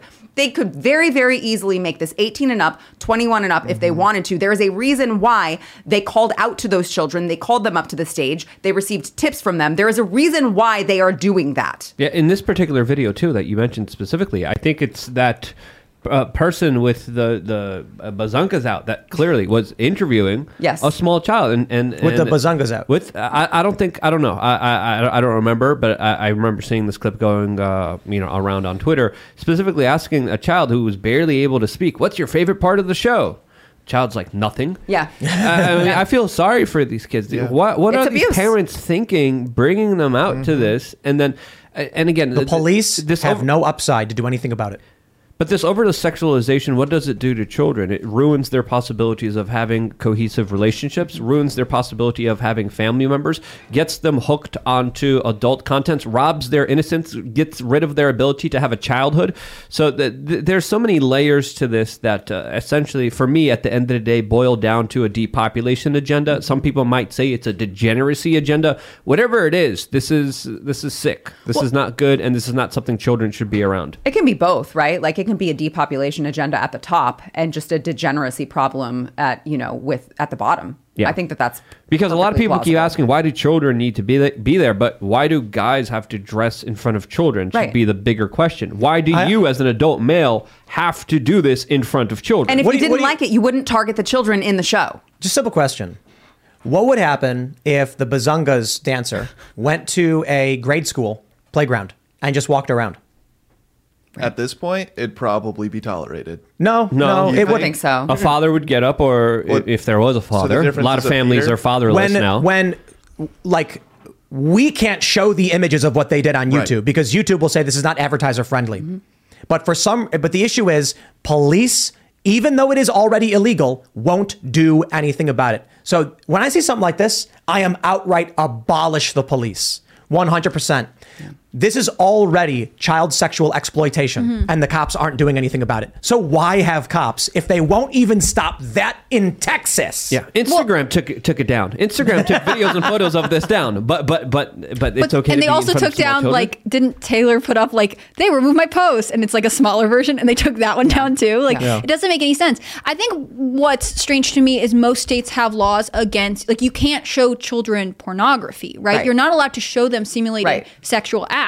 So when cops say, well, there's nothing we can do about it, that can't possibly be true because this is within, at least in most states, the definition of something that is not allowed. They are choosing not to pursue it. And whether that's because there's no criminal complaint by the parents who bought tickets and brought their children, or, what is the company going to do? Be like, oh, I think we made a mistake. Please prosecute us. Like, you need someone to be complaining theoretically, although the cops do have the right, law enforcement could theoretically press charges. They're just opting not to. Right. Texas. Yeah, I know. And that is what is so infuriating to me as well. I'm like, this is what I think part of their plan is in pushing this in Texas, because some of the most egregious ones that we've done, the one at Ebb and Flow that you guys probably saw with the guy that was dancing to the sexually explicit P-word song with a young girl that was right there. I took that video and I kept telling myself, how in the world is this happening in Texas? And, you got to believe that they are so arrogant that they think, if we can get this done in Texas, where can we not get this done? Right? Because Florida. That's the only place. Well, right. That's the only place. No, but I think it's like, if you are a liberal in Texas, you see yourself as like someone in occupied territory. Yes. You're being so progressive by taking your child to this. And how dare these backwards conservative people wrong this thing that should be, I don't know what fun. I'm not sure what the adjective is for them. But like, I think it's to connect with these people who are so kind of moving down a radical path, especially in their parenting, that they feel as though they are morally correct. And when there is backlash, they double down on what they did. Someone should interview these parents and just be like, after the show, why are you bringing your child here? Why do you think this is okay? I'm curious, because they're either brain dead, they're either fluoride brained out, or just totally out of it, or just really bad people. Well, they will be in Dallas tomorrow night, and maybe I just might happen to be there asking them those questions. Yeah, I mean, where are the police? Oftentimes they are called, so they show up, but usually they get stuck trying to maintain peace between Antifa, who always shows up, and the protesters, who always show up. And they say there's no violation. They say there's no violation. I don't think they get stuck. We can't do, well, right. But they I got to say this. I think the cops are probably in on it. I completely agree with you. And so for us, the most reasonable solution for us is to go to the legislators and say, you need to strengthen the language and make sure that it is clear that this is child abuse, make sure that it is clear that this is prohibited. What else do you do in this moment to protect kids? So, well, I'll start with this. We often talk about how the law is less relevant than culture. Mm-hmm. There are laws in the books I can't remember what city it was. I was reading a book, and it was like putting a pie on your windowsill is illegal unless it's like Tuesday or something. And it was a law that used to be there because of wild animals being attracted to the small town. But now that it's a big city, it makes no sense why you can't be on the top of your building, put a pie out the window. So no cop will enforce that law. We are at the point where police are completely okay with this. In New York, there's an interesting cultural thing where women are allowed to walk around topless. But a lot of these cops are more conservative. So there's one particular woman who's morbidly obese, and she walks around with her massive bazungas flopping around, and she gets arrested all the time, and then immediately files a lawsuit and wins instantly and gets several $1,000s because the cops see her and say, ma'am, you can't do that. And she goes, yes, I can. They say, you're under arrest. Then the cops find out it's actually allowed. See, culturally among those cops in New York, they see it and say, I have to stop it. There's no law they know of. Right. It's just wrong to them. Right. The cops here, what was it, San Antonio? Austin. Austin. This one was Austin. To the cops in Austin, this is perfectly fine, just like the parents think. Yeah. So no law that could be written is going to make the cops enforce this. But if you need Abbott to send in state troopers. Yeah. Yeah. Well, I mean, you're not wrong. I have been to some where the cops do see, I can see it on their face. It does seem like they want to do something, but they feel like their hands are tied because of their superiors. I'm not covering for them. Trust me. I know. I think it's disgusting. I'm saying for them, that's an excuse. Right. Well, right. Like I've seen cops arrest people for nothing. Yeah. I watched a video out of Florida where a guy got arrested because he was a blind guy with a walking cane. And they're watching two dudes simulate sodomy in front of children. Like, well, this one's too ambiguous for us. Yeah.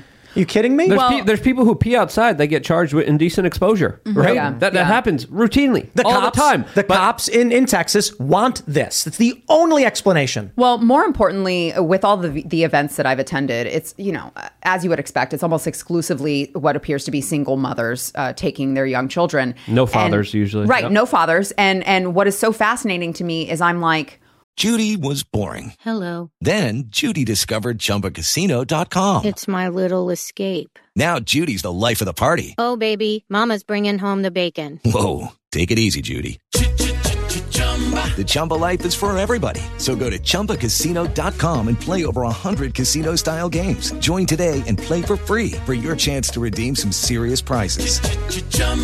ChumbaCasino.com. No purchase necessary. Void where prohibited by law. 18 plus terms and conditions apply. See website for details. Where the hell are the dads in the community? Why are they not coming here? They're all walking in. They're not screaming it down. They're not doing all of the things that I would want and expect, my husband to do if this came to my community and, my child or my friends' children were participating in it or whatever.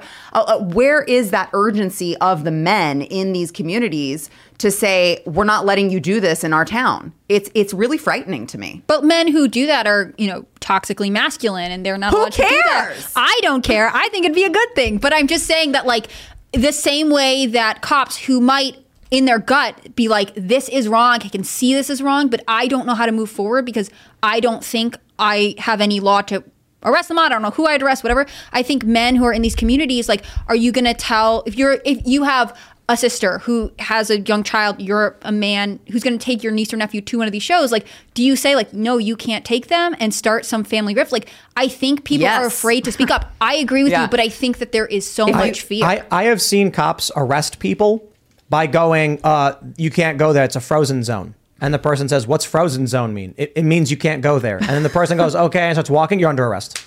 I've seen people get arrested for resisting arrest, meaning they weren't actually being arrested. There was nothing to resist, and they're being arrested for the act of resisting arrest that wasn't happening. And these cops are like, well, they are shaking big fake tits in front of children and simulating sex acts, which is child exploitation, but far be it from me to know the law. I was arrested 7 times. 7 times. I had to go to jail. Why? Routinely asking questions, right? Yeah. So to see this level, this is why I have a lot of my points and viewpoints, because seeing the absurdity in our society where you get in trouble for asking a politician a question, but you show your junk to small kids, that somehow is okay. It's not. I mean, what are the laws that prevent children from entering strip clubs, right? Like, why is this any different? Right. Well, it's not. I mean, the LGBT community is now, I think, exempt from laws regarding child exploitation and child sexual abuse. Mm-hmm. I mean, that's the only conclusion that I can come to. And if people are not willing to stand up and do what's right when it comes to sexual abuse of children, like, what are they willing to stand up for? Imagine being a cop, but also being like, willfully and knowingly only enforcing, like revenue generation through tickets and arresting, legitimate protesters while ignoring Antifa and this. Yeah. Like, I can only assume the good cops retired, defund the police worked, and the cops that are left are totally on board with it. That's what they wanted. They wanted a police force that would be subservient. We saw this in Seattle when a bunch of Antifa people were like approaching a guy with weapons and he was backing up, and a cop vehicle pulls up, gets out, grabs the victim and arrests him, and then apologizes to Antifa. Wow. That's where we're at. We're going to go to Super Chats. If you haven't already, would you kindly smash that like button? Subscribe to this channel, share the show with your friends, and become a member over at timcast.com to support our work directly. We got a bunch of really awesome stuff at the website, but we got a bunch of cool stuff happening on the ground. We have secured a building. We're going to be setting up a physical hangout cafe. The first floor is going to be a cafe. Second floor is going to be like a skate shop and a gaming shop. Third floor is going to be podcasts and stuff. So we might do special Friday night events there. And the goal ultimately is by this time next year to have a bunch of these locations. So I think we can pull it off thanks to your support. And then what happens when we have a bunch of physical locations people can actually meet up in, have Saturday morning events with their families? This is the kind of thing I think we need to do to shift the culture. It's one thing I can do. It's a small grain of sand in a much bigger heat, but it's something we're working on thanks to your support. Let's read. All right. Carolyn Clark says, Sarah, I live in downtown Roanoke, Texas, a few blocks from that place. Thank you for what you're doing to protect children. Love you. Thank you. I appreciate that. Absolutely. Adam Noel says, graphene and fusion energy. The future looks bright. Have you all discussed the fusion energy breakthrough yet? We did. Ian transitioned today, though. So, Ian is now Hannah. Claire. Hannah Claire. That's still not my name. I said it. I have worked here for over a year. I made you guys change my email. So only a slight pause. Ian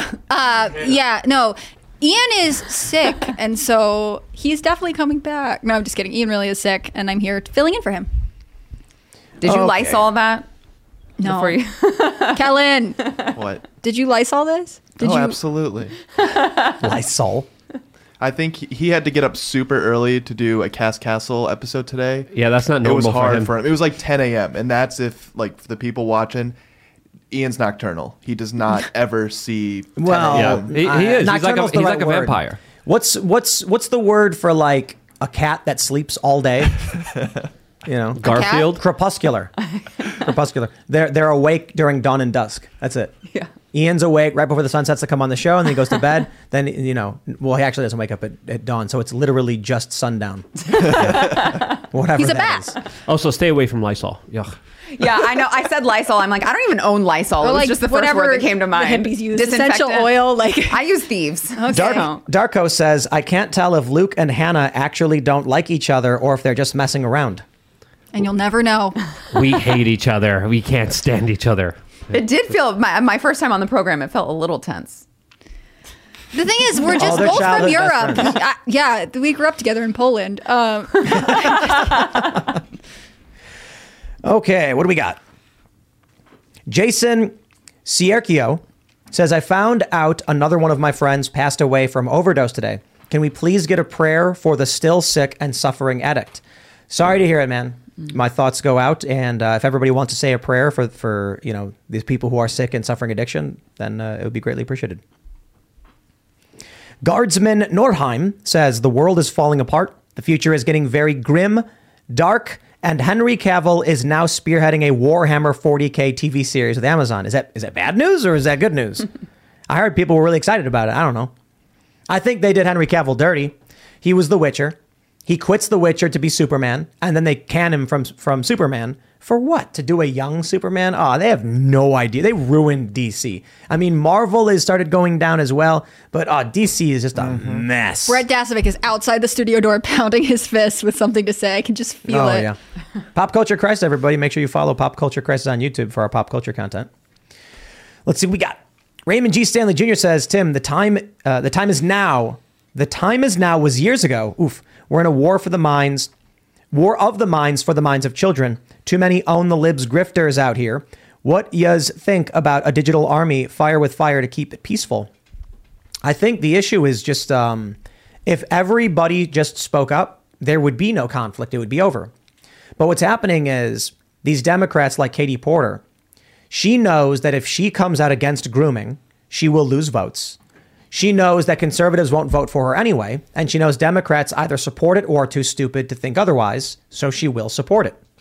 If every single person told their neighbor that's nasty, then people like Katie Porter would stop because they're like, oh, too many people are telling me no. That's the simplest way to go about it, I suppose. But ballot harvesting, I do think legislation matters. Culture shifting matters. We'll see how it goes. I don't think we're losing, though. Elon Musk is definitely a major win with the purchase of Twitter and the revelations that's going on. It's probably one of the most powerful moves upward that we've seen in a long time. Red Muskrat says Sarah has more balls than most men today. Yes. I wish that weren't true, but Yep. Well, maybe it's the soy. Huh? I think it is. I like how people say that conspiracy pyramid said soy boys is a conspiracy theory. Like what? Men are losing testosterone, right. The Y chromosome shrinking, all of that stuff. And getting man bazunkas. Man bazunkas. Yep. It's because they're eating all that gluten. The Bill Gates seed moves. oils. Seed oils, right, Luke? No, damn right. Seed oils. Glyphosate, high fructose corn syrup, all that. Omega Rasetsu says Luke is wrong. Capitalism is exactly what leftists say it is. Capitalism was coined by Louis Blanc as a straw man against free market economics, meaning head of cattle whose goal is oligarchy. Yeah, when the government prints money out of thin air and then gives it to all their friends, that's not really capitalistic behavior. It's socialism for the super rich. Let's call it what it is. And if we had a free market capitalistic country, we wouldn't have all these monopolies and all these bigger problems like we do right now. So that's my 2 cents. All right. Josh Johnson says, question for Sarah. End world hunger or send all creeper predators via Musk rocket on a one-way trip. Let's just call it outer space. Ooh, I'm going with the Musk rocket. Musk rocket? Yeah. Maybe we can have all of the really awful people because we don't want violence to befall people. So we put them in a rocket and we have them colonize Mars. Then it would be like Australia, though. Like, isn't that what happened with Australia? Australia, I mean, Australia's got its problems. They turned out bad. Yeah, it's gotten pretty bad in Australia. And how funny, how weird would it be if we put all criminal predators and everything is like their sentence was to be loaded up in a rocket and sent to like Alpha Centauri. And then it's just like Earth 1,000 years later and everything's like really nice and peaceful and there's no crime. And then all of a sudden a gigantic dick-shaped ship starts arriving. all the predators are coming back. Family-friendly show. Phallic ship. Okay. And what do we have? Becoming Ungovernable says, well, give your ID card to the border guard. Yeah. Your alias says you're Captain Jean-Luc Picard of the United Federation of Planets because he won't speak English anyway. Music notes. I have no idea. Leprechaun says, Jon Stewart did nothing shocking. Stop pretending they made up thoughts that divulge from the norm. He was simple. No hate in the statement. Dude gets too much credit for talking. Also, my birthday's 17th. LOL. Love y'all. Happy birthday. Appreciate it. Happy birthday. Soulless Ginger says Luke's law of names. If a woman's name has 3 or more syllables, it will be truncated to suit Luke's preference. Thank you. I think someone understands me. Sorry, my name is too complicated for you, I guess. I didn't think it was that bad, but... It's a lot. It's okay, Leonard. It's okay. It's a mouthful. Leroy. It was Leroy. Please call me by my respected Leroy at person of color pronouns. worstpoliticaltshirts.com. Leroy. Logan Culver says Michael Malice's new book, The White Pill, is now available on Amazon. Let's get him to #1. Ladies and gentlemen, you really should check out Michael Malice's new book on Amazon, The White Pill. It's a white pill story, but it talks about dictators. I don't want to just check it out. Take a look. I talked to Michael a little bit about it, and we really are hoping that a book about that grants some kind of optimism, at the very least, will reach #1. And as we're talking about all these really, really dark things, give it a read and support the people who are fighting the good fight, calling out the machine in the cathedral. And that's Michael Malice. We're big fans. Shout out, Michael. Look forward to have you on next time. And hopefully your book hits #1. So we'll give you more shout outs when we can. Let's grab some more super chats. Crypto Pepe says, Tim, bought 45 Trump NFTs yesterday for $4,455. Doubled my money overnight. Will meet with Trump for dinner. I'll tell him to stop dwelling on 2020 and ballot harvest for 2024 if I can. Cheaper than Times Square ad. What? Fair point. You actually over there. The 45, you bought 45 out of 45,000. You actually won the Trump dinner. I mean, that's amazing. I wonder how many Trump dinners were in there. That's like, I mean, the odds aren't that bad, to be completely honest. Yeah. You know, spend $5,000, get dinner with Trump. I actually thought the cocktail party at Mar-a-Lago was the better prize because, like, you know, hanging out with Trump's cool, but that's your whole thing. Yeah. Whereas, like, the Mar-a-Lago cocktail party is like you're hanging out, you're having drinks, you're schmoozing, you're walking around, you bring your friends. There's like a lot of different people. How much did you have to buy for that? Do you know? You could buy one. It was like, okay. Yeah. And I mean, that's really interesting that the Trump NFTs doubled in value instantly. Super cool. Congratulations. I have no issue with the Trump cards themselves. I have no issue with the infomercial. I thought it was actually funny. The issue was the timing of it. He said there's going to be a major announcement and then he's selling NFTs. He sold them all in a couple hours. I mean, the dude made money. Yeah. Legit. And it was a funny commercial. When he said he was better than Lincoln in Washington, but winning dinner with him, he's not sure if it was a great prize. I love how he does that. Because most people doing sales are going to be like, it's the best prize ever. He's like, I don't know if it's actually that good. If you like me, I guess. But he is the best president ever. Though. I know, right? I just felt like it was like, if you haven't thought of what to get a boomer in your life, please get them this NFT. Boomers don't understand NFTs, though. Yeah, but it's just a thought that counts, you know? People bought them. They'll still do it for Trump. Yeah. People bought them, man. You tell them it's an NFT, they're like, is that what the kids are into? Cool. Does it help Trump? I'm in. Yeah. That's what they said. Seth M says, can Raymond G. Stanley Jr. get a t-shirt or a plaque on the wall? He's earned it. That's true. He has. I don't know. We can do something. Which wall? We're building the new studio right now. It's coming along really, really awesomely. And so I'm really excited for that to be done. But who knows? Because things have been taking forever. But the new space is going to be so amazing. The studio is slightly bigger. And there's a green room attached to it with a window. And then it's overlooking this massive building. It's a 40-foot tall building. So there's going to be just all sorts of really awesome stuff that we're going to have there. It's going to be really great. Awesome. Skating, music. We're going to have like a fake little table game thing for people to play either board games or, fake casino games. Ooh. Super excited for that. Yep. What do we got? Where are we at? What is this? Quantum Strange Quark says Elon should release them now if they pin an apology for 7 days. Otherwise, they get a 14-day suspension. Love me some Sarah Gonzalez. Oh, thank you. My proposal was, Elon, let all of the journalists come back. But in order to come back, they agree to allow us to produce a real-time tracker of their locations that will be pinned to their profile forever. And they got no problem with it. It's just reporting public information. Right. So I think it's a fair compromise. Yeah. If they put their home address in their bio, they can come back. Sweet. Well, real-time tracking location. It's better. Right? I agree. You think I'm joking? Elon, send them a message right now. Send Donnie O'Sullivan a message. Say, Donnie, I understand you were just reporting. So here's the compromise. I will reinstate your account so long as we can attach a link to a real-time tracker of you. You know what they're going to say? They're going to say no. And then Elon can come out and said, look, they said it was fine to report on someone's real-time location. And so when I said, okay, you're right, I'll let you back on the platform if we could do the same to you, they refused. Now, why would they do that? I think it's wild. Like, they work at these places that were like, yes, totally fine. Share their, doxed information. Like, we wouldn't do that. Like, I don't understand how you as a journalist, like, yes, I guess it's been made public, but like, it is still wrong to report it. So you're just recycling the crime. Like, I don't really get it. I mean, from the same brand of journalists who reported that Trump peed on a bunch of people with no verification or anything like that. And everyone else ran with that as well. The elevator story. You saw that one? No. The Huffington Post ran a story saying at some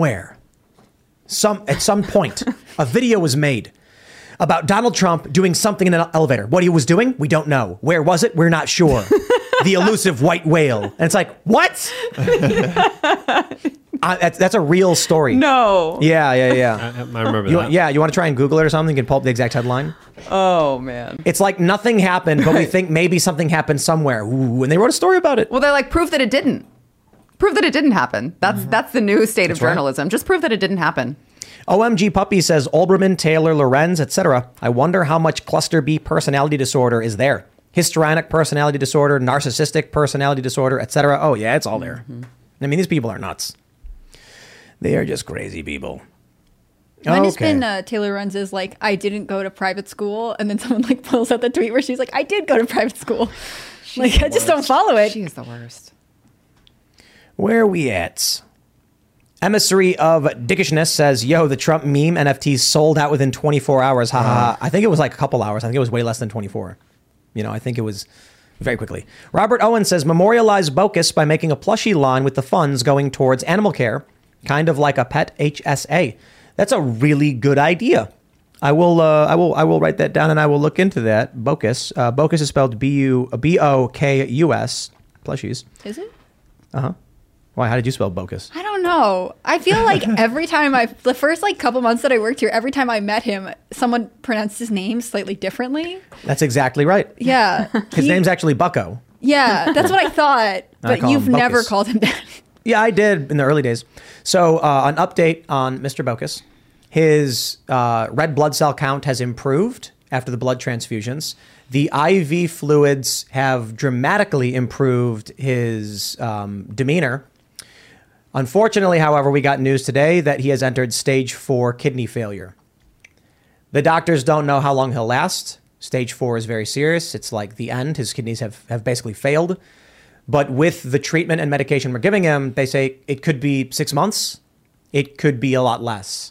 So based on what I've heard from people, it could be several months. And the way he's been acting, he's very thirsty because his kidneys have failed. But he's actually acting rather normally now since we got him medicine and IV fluid treatment. So it's really crazy. You pinch the skin, and because their skin is so loose, and then you just jam the needle in, and they don't even flinch. Wow. Like, yeah, it just goes in, and they just look at you like, did you do something? And then the fluid goes under their skin, and then it's like a bubble, and then it goes down. And then all of a sudden he's jumping around all excited. Like, I don't want to say jumping around, but he got up, he's walking around, he's yelling, he's acting more normal. And it's like, okay, that's good. The sad news is he's only 4, but he's got a genetic problem, genetic heart problem and a genetic kidney problems. The good news, I suppose, is if the doctors are saying, we don't know how long he can last because of this, but it could be maybe even 6 months, that gives Ian enough time to contact these stem cell doctors who he's been trying to reach out to and maybe get some stem cell treatments for him or something.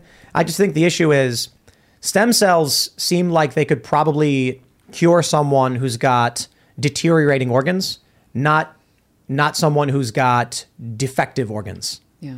Like he's got a heart problem, like a genetic heart defect. The stem cells aren't going to correct that. They're going to just attach to what's already there. And with the kidneys being totally failed, I don't know if anything's going to work. But I appreciate all of the well wishes. We'll grab some more super chats. Where are we at?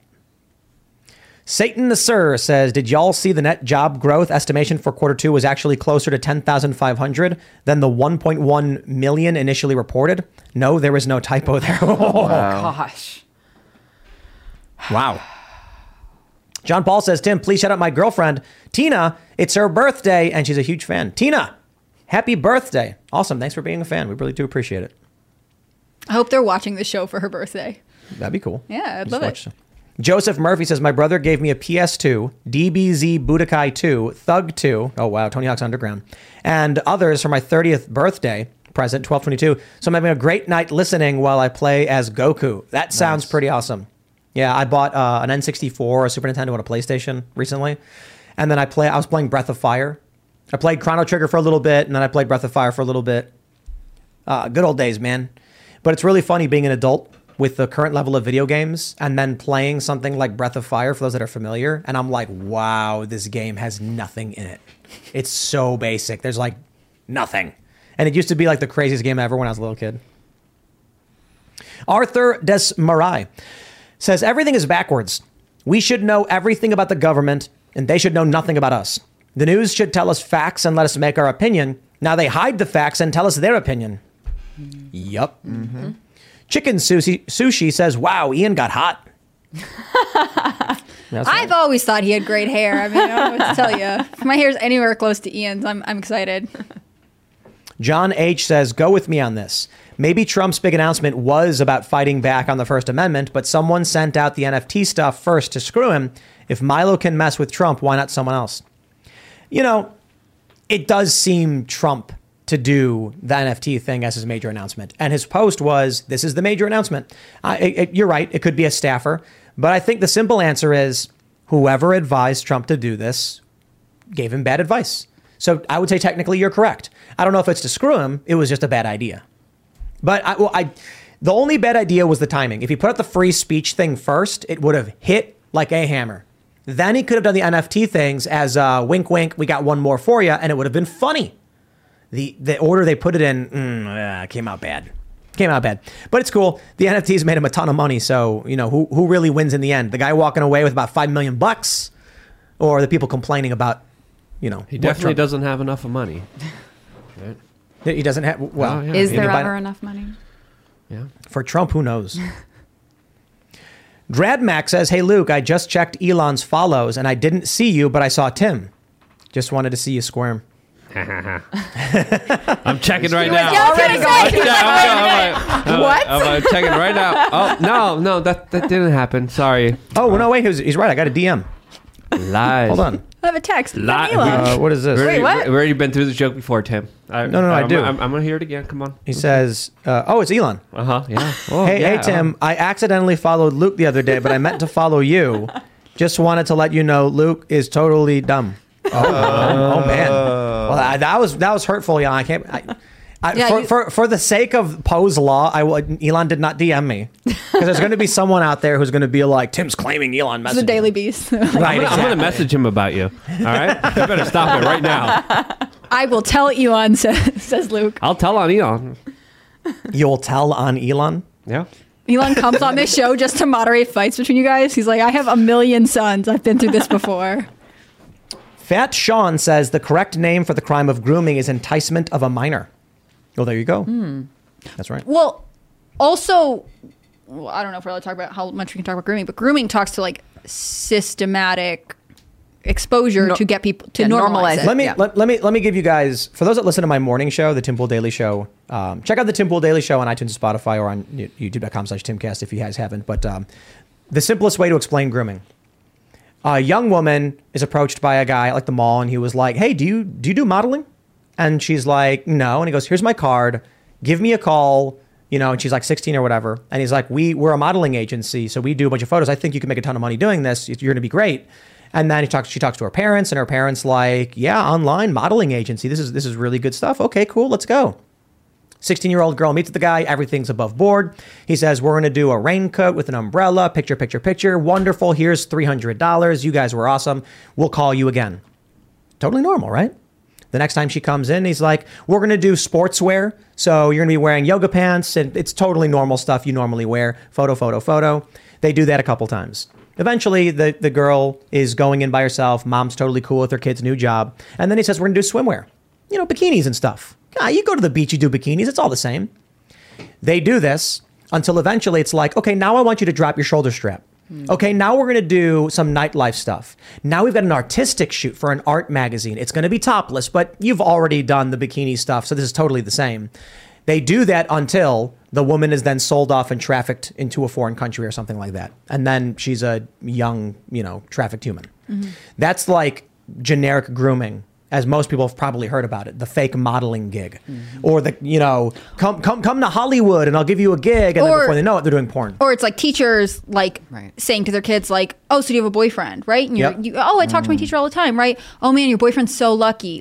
And it keeps going and getting more and more perverse until there's an inappropriate relationship. It was the first drag shows for families. It was Drag Queen Story Hour. Mm-hmm. They're just reading books. Mm-hmm. Whoa, calm down.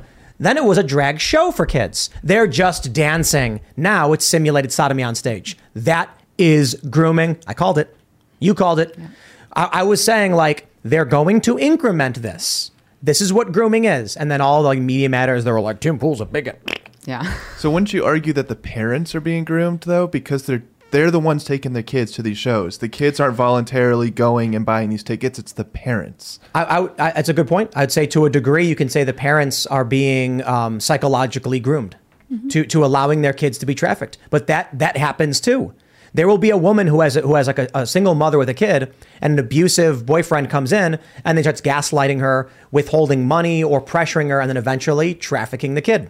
Yeah, you hear a lot of those stories happen. They're scary, man. All right, GPT-3 bot says, I refuse to take my company's DEI courses, so I'm writing a bot to take them for me and going to send my GitHub link to HR, troll them with code. Nice. Giving it to all of your coworkers. I mean, what happens if you fail the DEI course? Yeah, actually, here's my advice to you. Take the course, but film. Set up a camera, get one of those phone tripods and point it at the computer screen, and then start taking the course, and the moment they disparage in any way any race or identity, because they will, white people, then you have a grievance against them for racial discrimination. The question, I suppose, is will the government do anything about it? Well, I don't know, but you can probably still find a lawyer who will, put them to the coals, and then they might be like, we're getting sued over this. These DEI courses often disparage white people, which is illegal. So see what you can do. All right. Tough news for you guys. Tough news. What do you mean? What? He's a person of color. He's not white. Oh, I see. Well, it's been a rough time for us white people. What can I say? Yeah, Kellen, are you white? Well, I'm a quarter Polish, so you tell me. Okay, no, it's mixed race. Quarter. That's mixed. No, he's mixed. Quarter. Don't. That's not 100%. I was born and raised in Poland. No, Luke, I'm Slavic as they come. You're wrong. Okay, absolutely not. No, you're wrong. You are wrong. What you got to understand is, in your quest for power, you need to make anyone agree with you. So a single percentage is a weapon for you. You get it? No, I don't need an ally. I want to be the only. I want to be the only special one here. Okay. You got to be like, hey, now there's two of us and we can vote against you. Yeah, but then I don't have any special privileges. I just want all the privileges. Please. I guess Anna Claire's the only white person here. I am the token white person. You're not. Are you Polish? No, I'm not. I also think. I don't want to assume Ian's race here, but I also think he's a token white person. So yeah, but he's not here right now. No. Are you a white person, Sarah? No. Yeah, I didn't think so. No. And of course I'm Asian, so we've got two Slavic. You're like a quarter Asian, okay? You're a quarter Polish. You get to claim doesn't it. count. You doesn't get to claim count. it. No. I'm outnumbered. You should help me. Hold on. Was Obama the first black president? Was he the first Asian president? Well, everyone would say. Because he was Asian. He was Asian. Would say he was the first black president. He was Asian. Wait, what? He was like 25% Asian. No, what are you talking about? Everyone considers Obama to be the first black president. Therefore, You can But claim he was like half white. Half, yeah. Yeah, I know. But, But, like, everyone okay. said he was the first black president. Half could be the cutoff point. I'm setting it officially as the official. So as the only Tim's not Korean? As the only person of color here, I'm laying down the law right now. 50%. That's it. You can't claim it unless you're 50%. So Tim- Hold on. Oh, man. You don't have enough votes. I don't care. Yeah. I got special privileges. But I'm more special. You threw out your extra. I don't vote. need it. Kellen, want to join my alliance? Your alliance Tim, of white you're- people. I feel like that's what happens in prison. It's just my voting block. Please don't make this into a bigger deal than it is. Wasn't Obama Sarah, you can like be part in too. Indonesian? Don't worry. No, I don't know. I think it was part Indonesian. No. Here's what I know. If you haven't already, smash that like button, subscribe to this channel, share the show with your friends, become a member at timcast.com to support our work directly. I am really excited about the cafe physical locations, and I think it would be really cool to like have one in Austin, have one in I'd probably want to set up 3 in Florida as fast as possible.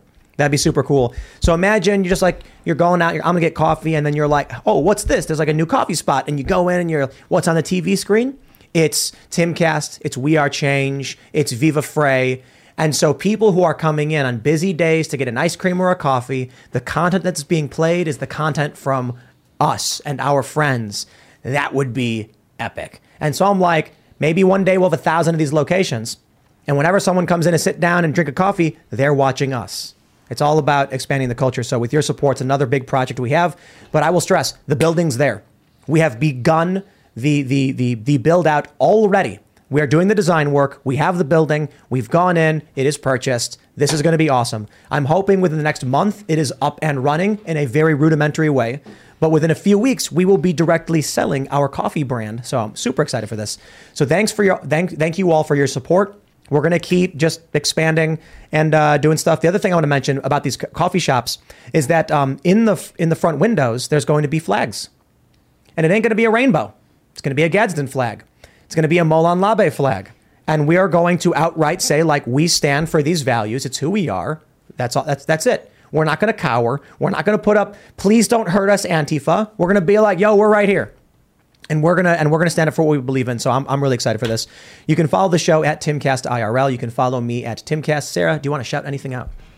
Follow me please on social media, Sarah Gonzalez TX, and my makeup, AmericanBeautyBySarah.com, as well as the initiative that we are leading in Texas, DefendKidsTX.com. Sarah, thank you so much for coming. It was really awesome. Thank you for all the work you do. If you want to support a person of color's business, you can by going to LukeUncensored.com. And I just remembered, I actually launched this t-shirt a couple years ago when YouTube fully demonetized me.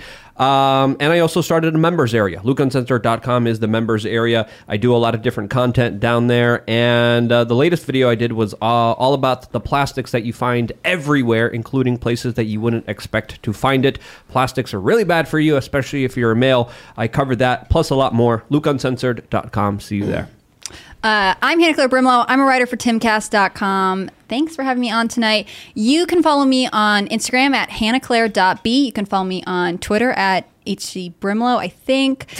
You should definitely follow Timcast News on Twitter. We're very close to hitting 40,000 subscribers, and it's just a great place to read the best journalism on Twitter, in my opinion. Where's our gold check, Elon? Yeah, where is our gold check? Still blue. I don't understand. Post Millennial got their gold check. Oh, wow. Yeah. That's rude. Yeah. So anyways, follow Timcast News on Twitter, and that's all I have to promote. You guys can find me at Kellen PDL. It was a great Friday night episode to end the week. We got a lot of exciting stuff happening next week, so be sure to tune into Timcast. Monday, I think the show's starting a half an hour early because we will be on stage at TP USA with a rotating set of guests. I have no idea how this is going to work. It's going to be awesome. There's going to be people screaming stuff. So thanks for hanging out, everybody, and we will see you all then. With the Lucky Land Slots, you can get lucky just about anywhere. This is your captain speaking. We've got clear runway and the weather's fine, but we're just going to circle up here a while and get lucky. No, nothing like that. It's just these cash prizes add up quick. So I suggest you sit back, keep your tray table upright, and start getting lucky. Play for free at LuckyLandSlots.com. Are you feeling lucky? No purchase necessary. Void where prohibited by law. 18+ terms and conditions apply. See website for details.